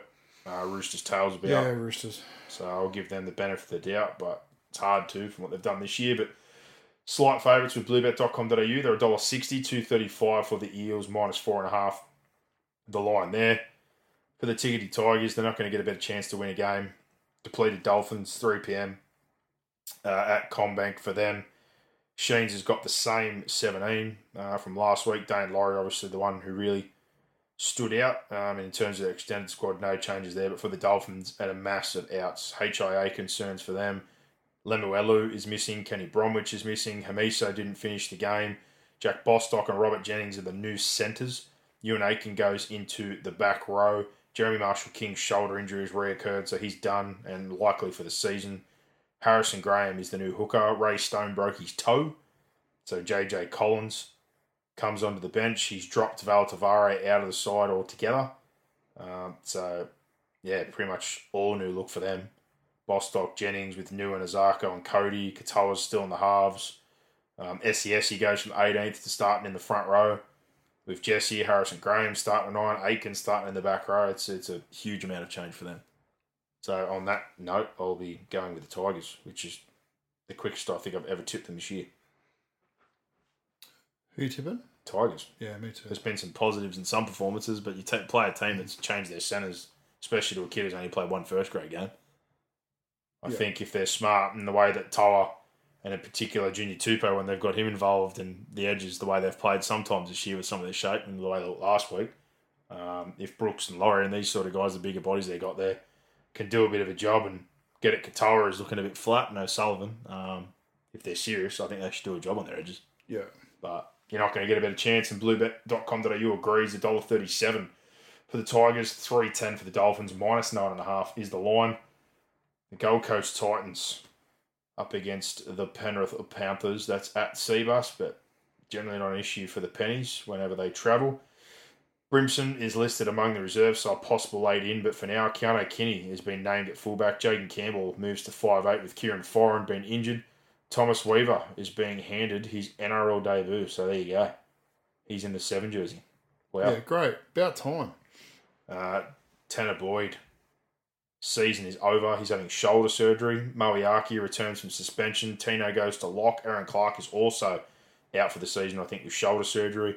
Cleese Haas has been promoted to start. Joe Stimson goes to the bench, and Jacob Alick is back in for another game. For Penrith, Luai and Kenny return. Tyron Peachy is also back on deck, and Jack Cogger goes to 18th man. Hosking is listed amongst the reserves after playing in the centres last week, so Peachy slots back in there. Still no Togo, still no Lenu, but no reason not to be tipping the Panthers, that's for sure. Penrith. And for Tommy Weaver, you're not going to get a tougher test to start off with, that's for sure. So I'm sure he'll see plenty of traffic, and the bookies at Bluebet agree with that. $1.06 are the Panthers, the Titans are $9, and the line there is minus 22.5. Dragons I used to always say win at win, but I hope not this week, and it hasn't been the case this year. They're playing the Storm down there off the back of their win. Zach Lomax returns from his shoulder injury. Francis Molo's back from concussion, and that sees his brother Michael move to lock. Murdoch Masila goes to the bench, and Toby Couchman's out to 18th man. For Bellamy, he's going with the same 17 as last week. Warbrick is among the reserves after withdrawing with that neck injury. So don't know if there'll be a possible late change there, but we'll see. Harry Grant, Elias Sikatoa are named to start after coming off the bench last week, and Pappenhausen is still playing Queensland Cup. But like I said, he spoke about in the press conference that if not this week, if they talk to the medical team and give him another full run, that the week after would be highly possible. So interesting, but again, given the point of the season where they're at and looking to lock in a potential top 4 spot, I'll be going with Melbourne. And hopefully another good performance incoming. And the bookies agree again. This one, short favourites to Storm with bluebet.com.au. They're $1.16, $5.25. The Dragons, minus 15.5. The line there. And 2 critical games on Sunday for different reasons. One being that Newcastle obviously storming home at the moment, and the Rabbitohs been up and down, but grabbed an important win. Huge game for both. They could leapfrog South here and put them in a real dire spot. Hastings has been named, but they've said today they're going to give him till Friday, so they're not confident. My question to you beforehand is who is in the reserves to cover that position. By the looks of it, Adam Clune's in jersey 20. There's no other options in that sort of mix there, unless they went with Man to 9 again, put him on the bench and reshuffled Phoenix. But the way Phoenix has been playing at 9, I think you just have to put Clune in for a straight swap. Definitely. So expect that one. Bradman Best is also the other one. He returns from that adductor injury. Tawala's in the reserve, so I assume again if he's not good, Tawala will come back in. Did a solid job. For South, just one change for last week, and it's on the bench. Cheekham replaces Ben Lovett, although that was the case last week, and there was a late switch. Arrow starts in the pack. Jed Cartwright was a late withdrawal last week with back spasms in the lineup. He's not been named. Hame Sele and Tavita Totola are among the reserves, so that would be a double win if they got those 2 back in. They're certainly struggling in the middle at the moment. What are you thinking here? I'm torn with what they've got on the reserves. If they go in South with Arrow, Shaq, and that sort of bench, but then I look at Hastings and go, without knowing that, I think that showed to be a big blow when he wasn't there. Yeah. So with that, I just think South have to respond, but honestly, it wouldn't surprise me if Newcastle won this one. And I wish the odds were a little bit wider. They're a bit close, but yeah, I think Newcastle are a good show, but I'll go South. So you're the South as well? Yeah. Bluebet.com.au, they're slight favourites. They're $1.73. 2.10 are Newcastle at home, 2.5 to start there. I think there'll be plenty of Knights fans that if you're there on the day and Hastings is good to go, I might be taking a piece of of the Knights if I'm being honest. But the last one to wrap us up, probably not the most sought after game, but again for Canberra, it's huge. It's a must win. Got to keep winning, and their draw doesn't get easy after that with their last 2 being 2 teams in the Broncos and the Sharks. But Jared Croker, he returns from a hamstring injury, announcing his retirement this week. So last couple of games at Canberra in his career. So Ethan Strange, after his debut, goes back to the reserves. James Schiller comes in for his 3rd game of the season, joining the bench with Tom Starling. And the men to drop out are Adrian Trevelyan and Sami Solo. And for the Bulldogs, Preston suspended for 2 games for that hip drop. Corey Waddell comes in. Ryan Sutton returns from a neck injury at lock. Luke Thompson goes to the bench.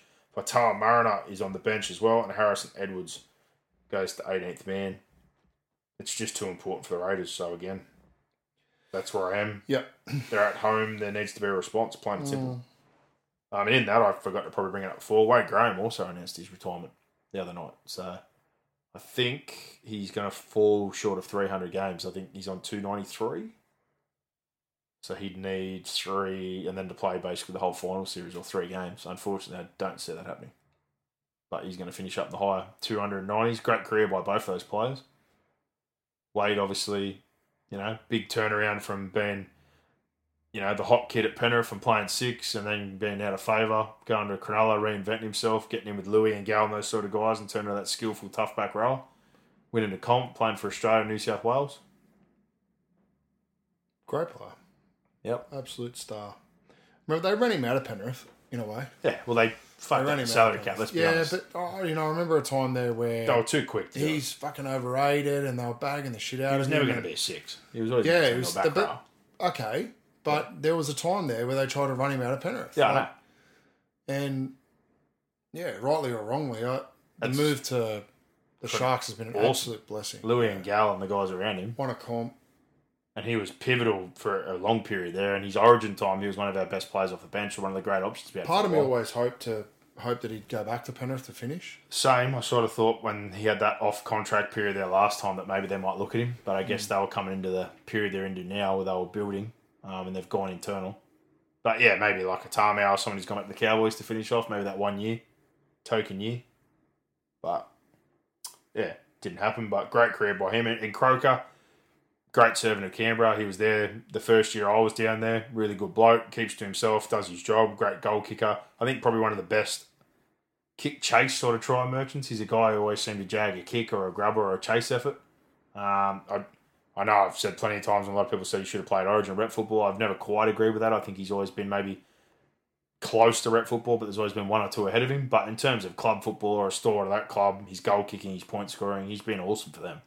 Yeah. And Mr. Consistency, and the best part about him, like I said, he just goes about his business. He's a real quiet, humble sort of bloke, and he's been a great player and a servant for them. But I think in both situations, Wado, obviously, to play him this year, took a big pay cut, and rightfully so, it hit that end of the career. And I think for Toots, he had another year to go. It was a player option. I'm sure they've spoke behind the scenes that he'll be there long term, and it's good for both that if his body's starting to fail and it gives them some money to spend, that it's a win on both sides. Yeah. So, two great careers, but yeah, limited amount of games left here. I think this might be their second last home game. I think their last round.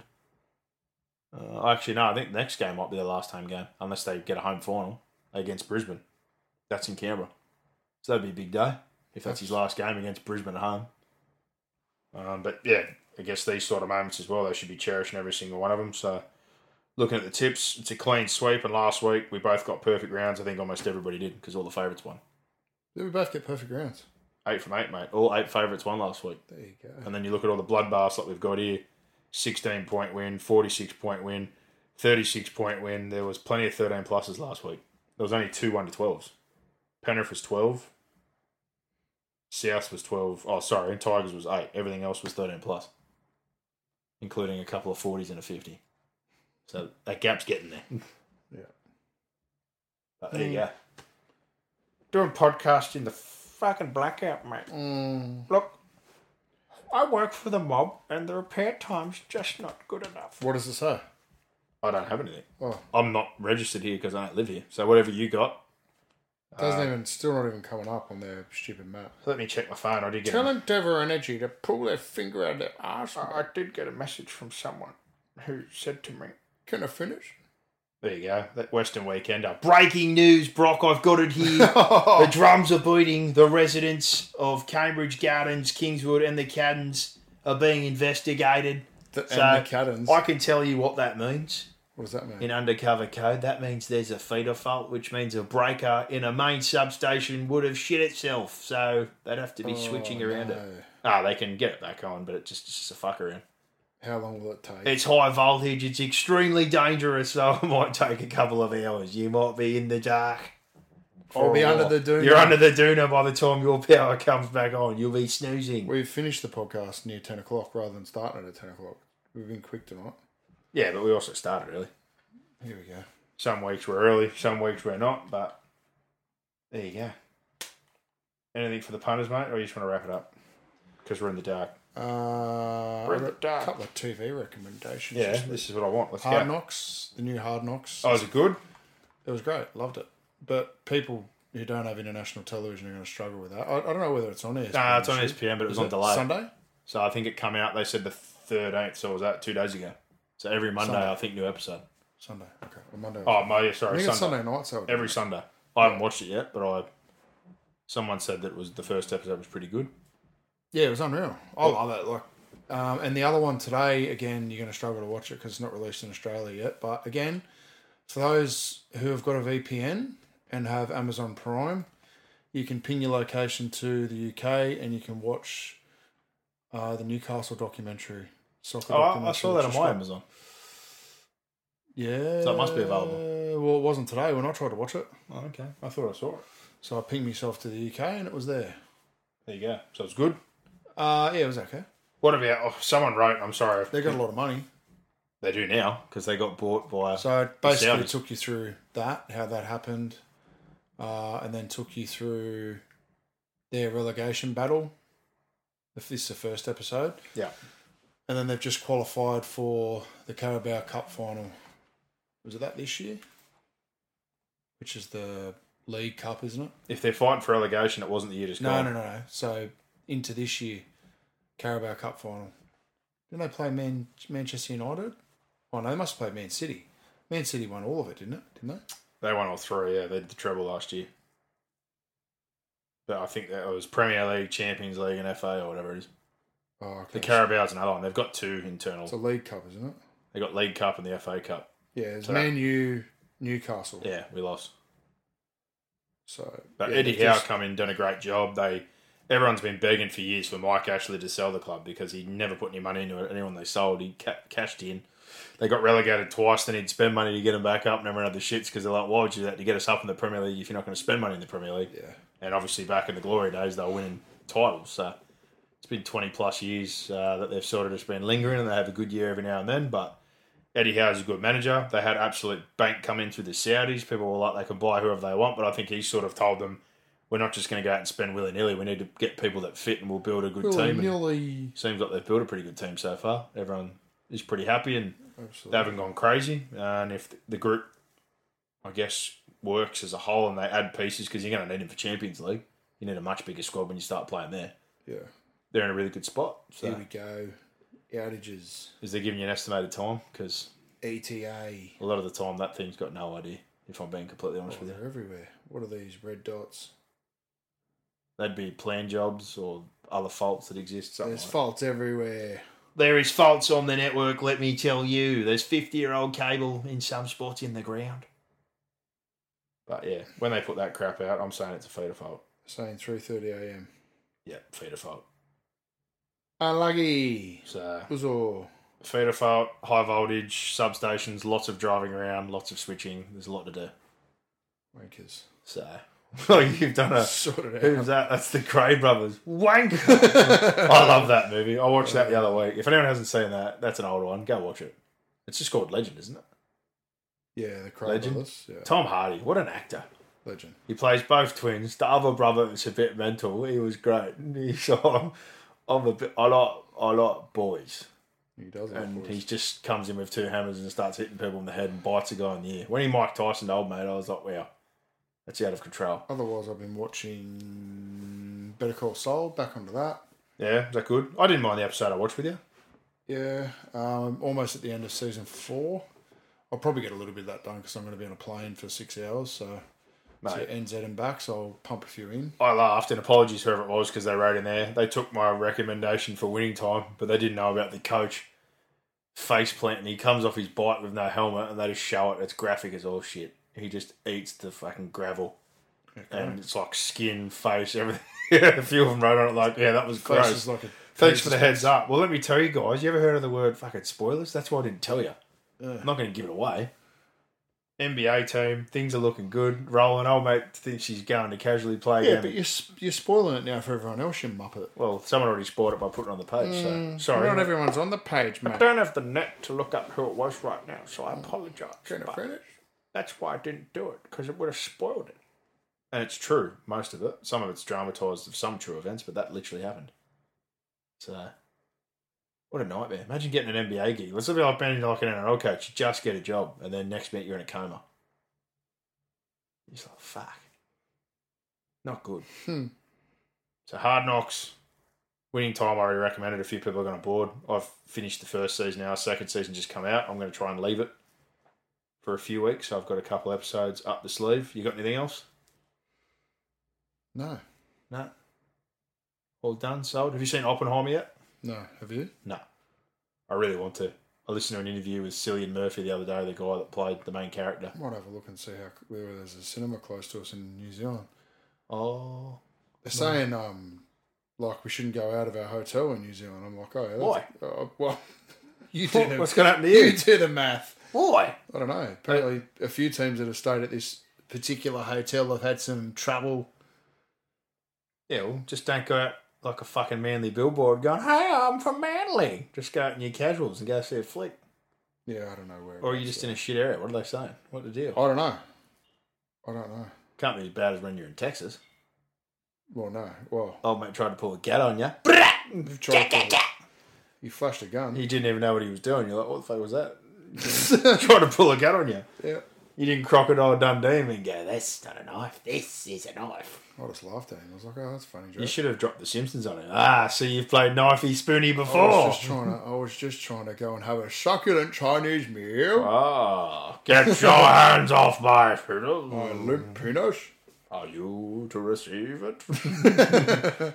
Gentlemen, this is Democracy Manifest. That's one of the best things of all time. I had maybe the greatest burger I've ever had.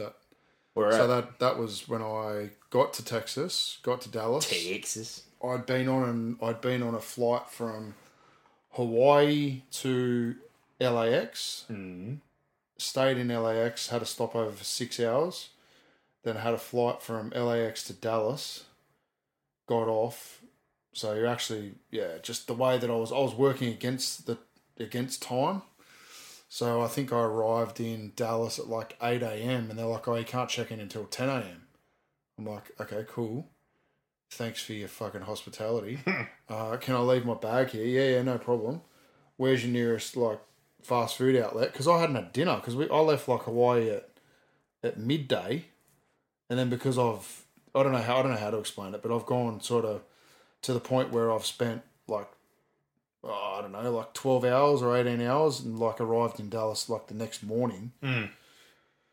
So I didn't have dinner because I just like wasn't hungry. I had lunch and then anyway landed here at 8 a.m. Like, where's your nearest fast food outlet? They're like, oh yeah, there's a place up there, burger joint. I'm like kicking the door in this place. I'm like, can you make me a burger? They're like, oh no, we're only serving breakfast. I'm like, mate, I need a burger. The guy's like, yeah, okay, man. Okay. Cooked me a big double cheesy, onion rings, chips, Coke no sugar. Almost had a heart attack. And did you have that music kick in? You know that moment when you have something so good and you're like, take my breath away, dum dum dum. You're like, yeah. You have anything better than that? I was just thinking about oxygen.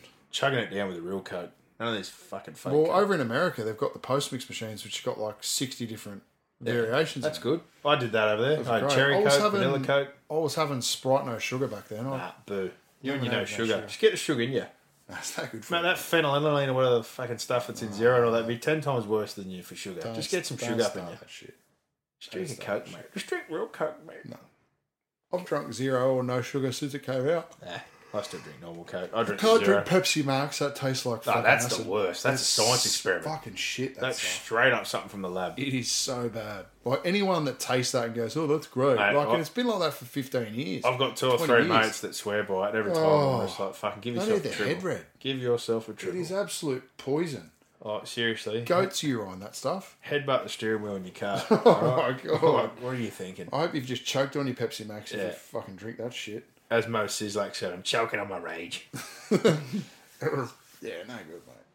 America. No good. But as I was strolling over to the burger joint, I've walked past a African-American man in an overcoat, and as I've walked past him, he's opened up his overcoat and flashed his gun at me. Said, check out my 9mm. And then when I got back, the next lady who was on reception said, you should never leave this hotel again. I was like, cool story. So you're in a bad part of town. That night, went across to the service station on the other side of the hotel, and it was like a scene from Star Wars. There was a guy. You're in the cantina bar. No, I was going over there to get a couple of Coke no sugars. Yeah, but you know the cantina. Maybe a packet of chips or something. He doesn't like you. I was actually watching at that time over here. It was the World Nines. Yeah. The NRL Nines. So I was watching that. Because of whatever the time difference was. Anyway, there was a pimp there. Excellent. Whose prostitute was going to the toilet, and the fridge was near the toilet, and he's like, "You're not fucking going in there, mate." I said, "Whoa, brother, I just want a drink. I ain't looking for that sort of action, mate." And to the point where when you went to pay, it was like, "Hello," like to the guy. Yeah. Like, that's how bad the fucking area was. I was like, "Mate, what is happening here? Like I said, you went into the cantina bar at the start.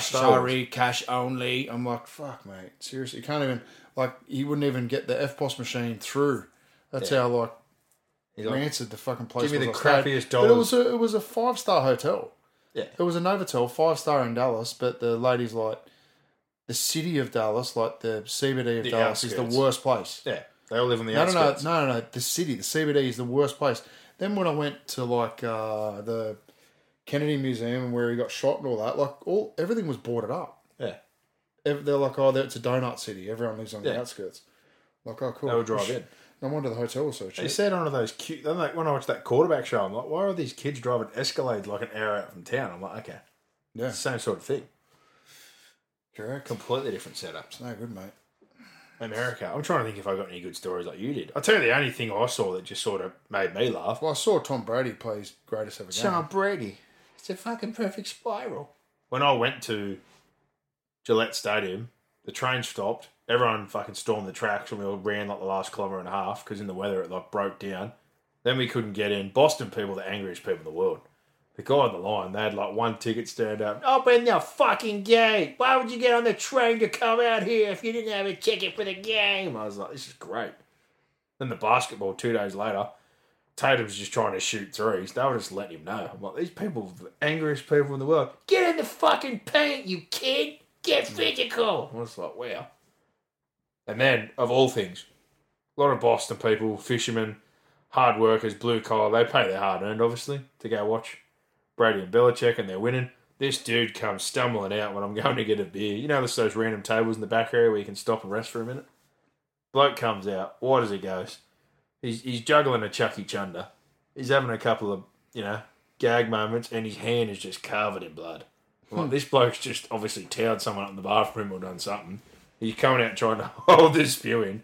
Casey's absolutely rattled, like, what is going on? I'm like, gone over to the second and just gone, mate, I think that guy over there might be in a bit of Barney Rubble. I'm just going to give him the tip up because he's in an area where people like walking past with their kids and everyone like getting drinks at like half time and old mate's just bleeding on the table, look like he's about to spew. That's great. He's just absolutely rifled someone in the bathroom probably and he's just sitting there bleeding all over the joint. I'm like, okay. That's outstanding. So yeah, that was probably the only real funny moment I had. My wife will be happy I'll be in bed on time tonight because there's no TV to watch. There you go. She's always up me. You're up too late watching TV. You're in the man cave. Up too late on the watching Huddle or up too late watching footy. You said, breaking news, it's Rugby League Tuesday. Get out of my face. It's every night.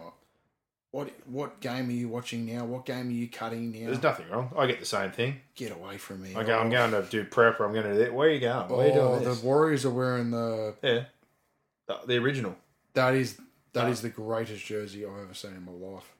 Who was it the other week? I don't know. It's not the original. It's the 03 jersey. Willie Mason keeps talking about it. He goes, it must be Daniel Anderson's first jersey. Did he coach him in the grand final, didn't he? Yeah. 02. Is that the 02 jersey? No, it's not. That's not the 02. Well, it might be. Willie Mason said that they had nights that is called blackout, and they all the crowd wears all black, and they wear the black jersey. He goes, it's fucking scary. That's the greatest. He says it's fucking scary. It's out of control. That's what I'm saying. You were there when Hutch was saying on Friday night, like he played over there with the Raiders, and to get out of the away side coaching box, you got to walk through the crowd. Or you said the boxes are just where the stairs and the crowd are, so you can't avoid the crowd. They were absolutely pizzling. And Ricky went to go after they lost in Golden Point, and he's like, someone follow Ricky. Because Ricky would have latched onto someone like Tyson and started biting someone. That's great. Mate, Ricky would have ended up crowd surfed. Just be aware. They would have pulled him apart like Goro. The crowd would have just picked be him aware up. that they're going to get into you. Yeah, enjoy that, Ricky. I would have been more interested in Madge with their own gravity and go, couple of big fellas. Madge is the nicest man on earth. Yeah, but he twitches. He's got that angry rage building up inside. You're going to get Madgified. The bicep starts twitching and the eyes are going. Oh, that's. I'm so happy about that jersey. It's great. I'm just happy you're going to be there. When they run out, I'm calling you. Yeah, you do. You're going to put me on the FaceTime. I want to hear the place just going absolutely. Put it on the FaceTime. Can I finish? I'll put something up on the page if I remember. Yeah, get something. I'm not great at remembering things. Nah. And videoing and having my phone, as my wife aptly tells me all the time. Yeah, well. No good at taking We're in the photos. same boat. I'm very good at living in the moment. Instagram and this, that, and the other. I'm like, mate, when we do the Tuesday, we watch the footy, and that's the breakdown. Yeah. There's not great on social clips. media. I don't like recording my melon. If you want all these Muppets on social media who post all the shit, then, you know, it's just not my vibe. Not my vibe. I'm just not a good self-promoter. You don't look at my head. It's no good at self-promotion. The best form of self-promotion is putting the podcast out each week, mate. Yeah, that's what we're trying to do. Podcast. Was he on this week? I missed him last night. Buzz. I didn't see it. Did you see it last night? I saw the first. I think this is, Nicole's been watching 360. Crawls was on tonight. Crawls was on. She's been watching 360. That's where my life's at. Who was it? That shows you the quality of NRL 360. My wife wants to watch it. Vaughan's house looked like Animal Party. They had slabs of beer on their shoulders. I was like, mate, did that really happen? He's like, fuck no. Elle was at the house. Jack DeBellin. I was hiding under the bed. Under the bed. Matt Duffy ran off down the street and said he was walking his dog. Daddy, no. And then Piggy Riddell comes out and goes, none of that happened. And they all started shooting him down, going, he works in the media. He's calling you all out, even though he works in the media. He's calling you all out. For lying. He was in his undies on the front step, having a Schoon Army going, mate, can I have a beer, please, Paul? He's like, can I come over too? Tell you what, he seems like a fucking genuine dude, Mark Riddell. Oh, 100%. When he put that out, I was like, that shows you everything you need to know. Yeah, he's just calling a spade, going, look, there's way too much salt and pepper going on here. A few people were there. Most of them are left. By the time the cops rocked up, there was like 4 of them left. Yeah, they made it out like girls run out. I'm like, put a bit extra cheese on the taco. I said it to him. I'm like, I know Elle was home. It's during COVID. There's not random birds in the house. Elle would have flogged everyone there with a baseball bat. I'm like, what are you talking about? Care no, friend. It was Animal House. People were coming out of everywhere. They were coming out of the sewers. I was like, mate, you go back into the sewer. That's what you do. Yeah. You reptile. You reptile. You reptile. Fucking hell. Oh, fuck. All right. Anything else? Any other suggestions? No. We'll have fun in New Zealand, mate. Ortho's won 3 in a row with the girls. Ortho, the NRLW. He's flying. I'm sorry we didn't mention much of that. I missed it all in the weekend. Titans still undefeated? Don't know. I struggle to watch. It's on early. All the NRL games. I was out. The one issue I've got with NRLW is it puts Cup on the back burner, which I think is shit. Yeah. They need to schedule better. There should be more Cup games on to start with. We've got a rugby league channel and bugger all content on it. Replay shit. It's ridiculous. Where's more Cup? Where's more everything? It's all, I think most fans, and I've been on this soapbox before. I'm not going to go again. But yeah, but I've done the same thing. We should just have every game should be on the rugby league channel. We should have 2 rugby league channels. Mate, but even... There should be one that just replays Cup, Massey, Shield, mate, Ball. I'm doing match of the round at a bloody junior league for their 16s and it's getting big numbers, and the New South Wales Cup games only get a little bit more because they don't promote. Yeah, it's like promote or put your content up there. Even the flag. Have a match of the round for flag. Pick a game every week. Pick 2 games. Just put something up. I don't know why I saw it on there. Well, you're preaching to the choir. It's not hard. More footy. I'd rather watch more footy. What is it? And it's like it's going to generate more money. Exactly. Because it's streaming. And streaming gets advertising. I don't understand it, mate. But, and I've made the argument forever. QRL have one on KO, one on the Channel 9 channel up there. They do a couple on their website. They make an effort to almost show like 4 of their games a week. I'm like, well, that's what you should be doing. Yeah. Because that's a lot of NRL players, future NRL players, guys that are feeding through. Much like a lot of people love the 20s. I love the 20s. I was disappointed when it went. Because it used to mean you could come home and go watch a 20s game, Super Saturday. They sometimes did cut. There'd sometimes be 5 games of football. You'd be sitting there from 11 o'clock until bloody 10:30 at night. Yeah. I'm all about it. That's and right. You could bet on it. Woo! Yeah. Dangerous at times, but it was a good time. Dangerous at times? I thoroughly enjoyed it. Yeah, New Zealand will be good. Been away from the kids for 2 nights ain't good, but... Well, you will sleep, but they won't. Well, look at the I'm positives. sleeping with Luke Hutch, so I don't know. I hope he's not a snorer. Oh, just smother him with a pillow. You slept in a room with me, I snore. Yeah, you're fucking horrible. Yeah, but that's because Roy's on the John Deeres. On the John Deeres, I snore like a house. Straight up. It's no good. Oh, well, it is what it is, isn't it? It's no good. But enjoy New Zealand. Fingers crossed. You guys basically probably need to win both now, don't you? We have to win this one, yeah. We could still make it with 1 win. Yeah. Like if we got beat in New Zealand. But you're getting into touchy space, aren't you, if you don't win. We'd have to beat Canterbury and then rely on other results. But you don't want to be doing that. Essentially, we'd need Canberra to win this weekend. Mm. So you're all in, really. Who's Canberra playing this weekend? Canberra are playing Canterbury. You're all in, mate. Yeah, we need Canberra to win this weekend, and then we would need Penrith to lose to the Bears this weekend. Both are probably the likely result, but New South Wales Cup is... Bears wrapped up the minor, didn't they? I think, yeah. They did, yeah. So they're locked in. Penrith getting in on that, South have come on a bit of a run. Mate, South's been good all year. South just didn't have their bye until... They got another bye coming. That's what I'm saying. They've always been... If you actually looked at the ladder and looked at wins, they've always been behind everyone because they're always a win more, but because their buys not as many draws, and they had a back end buy. Yeah, that's the thing with buys, mate. There shouldn't be points for buys. I still like the Warriors.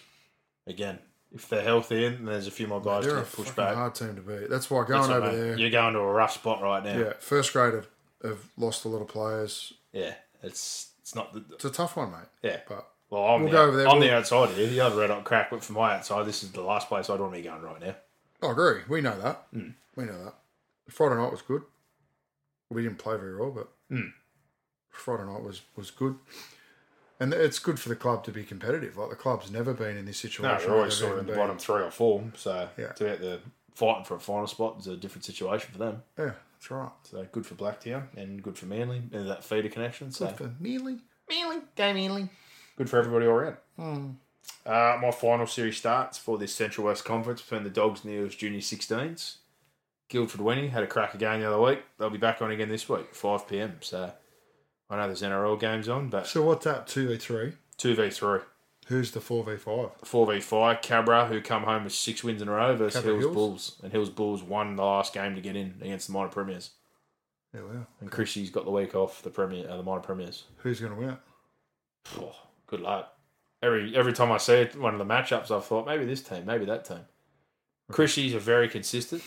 I think they won the minor for a reason. Is that Wilso's team? That's Wilso. But my smoking, and I said it to the bloke at the time, I liked Cabra early in the year, but they didn't have a bench. And they got a couple of guys back, now they've got a bench. So if I'm going to roll with the dark horse, I'm going with Cabra. Cabra, there you go. So they'd have to win the whole way through. Where did they finish? Fourth. They won They won 6 in a row. Well, that'd be one of the greatest victories in Cabramatta history. They've come off the back fence, full steam. But, yeah, they got a couple of guys back. They got a bench. They come red hot. They got some good halves. They got a big forward pack. They got some dangerous outside backs. When they get rolling, they're very dangerous. They get rolling. So, it's going to be a good final series, though. I thought there was 2 teams that were in the mix until the end. There were 7 teams that easily could have played. 2 teams that missed out and beaten a couple of the teams at the top. It's just been that sort of comp, which is what you want. 100%. So you don't have to watch it live because the NRL stuff's on, but if you're looking for some footy or you're bored during the week, you're looking for some food. Parrot Eels Junior Rugby League Facebook page or their YouTube channel, the Match of the Rounds are on there. So especially if you're a Dogs and an Eels fan, I've had 1 or 2 sort of message me and you're interested in your juniors, it's loaded with kids that played Mats and a year young who played. And on the Dogs side, won the Mats competition. So there's a bit there to look at. But other than that, another weekend in the books. 3 rounds of NRL to go, heading towards the finals. The picture's going to get a little bit clearer, but that logjam could get even uglier. A couple of head-to-heads, but we'll see how that plays out. But thank you to bluebet.com.au. If you're going to have a bet with anyone, make sure you do it with the True Blue Bookie. Visit the website or download the app today. And remember, what are you really gambling with? For free and confidential support, visit gamblinghelponline.org.au. Thank you to the Penrith Solar Centre, Jake and the crew there. 1820 2930 or penrithsolar.com.au. And Toby and their team, Sinclair Hyundai, get up a Loster or a Tucson. Get your family into a big vehicle. Corner of York Road and Batch Street in the Riff. SinclairHyundai.com.au. Boxhead, enjoy the blackout, mate. Yeah, can't wait. You might have to get yourself, like I said, under the doona, because a feeder fault, it takes a while. I might have to take my Manly clothes off, or I may get bashed in New Zealand. That's what I was saying before. Especially if we win. When you said you can't go walk out of the coach's box nude. I can't go out. If you're going to go out, just fucking don't wear Manly clothes. Yeah, if that's what they're worried about. Yeah, no, there's been a few. When they know football teams are in town. A few little things. Don't go rolling into a local bar head to toe in your Manly gear and you won't get fucking robbed. Too much weights, not enough speed Big work. The muth. Yeah, no. Wow. All right, everybody. Enjoy your week and enjoy your rugby league. Planning for your next trip? Elevate your travel style with Quince. Quince has all the jet-setting essentials you'll want for your next getaway, like European linen, premium luggage options, buttery soft Italian leather bags, and so much more. And is all priced at 50 to 80% less than similar brands. Plus, Quince only works with factories that use safe and ethical manufacturing practices. Pack your bags with high-quality essentials you'll be wearing for vacations to come with Quince. Go to quince.com/pack for free shipping and 365-day returns.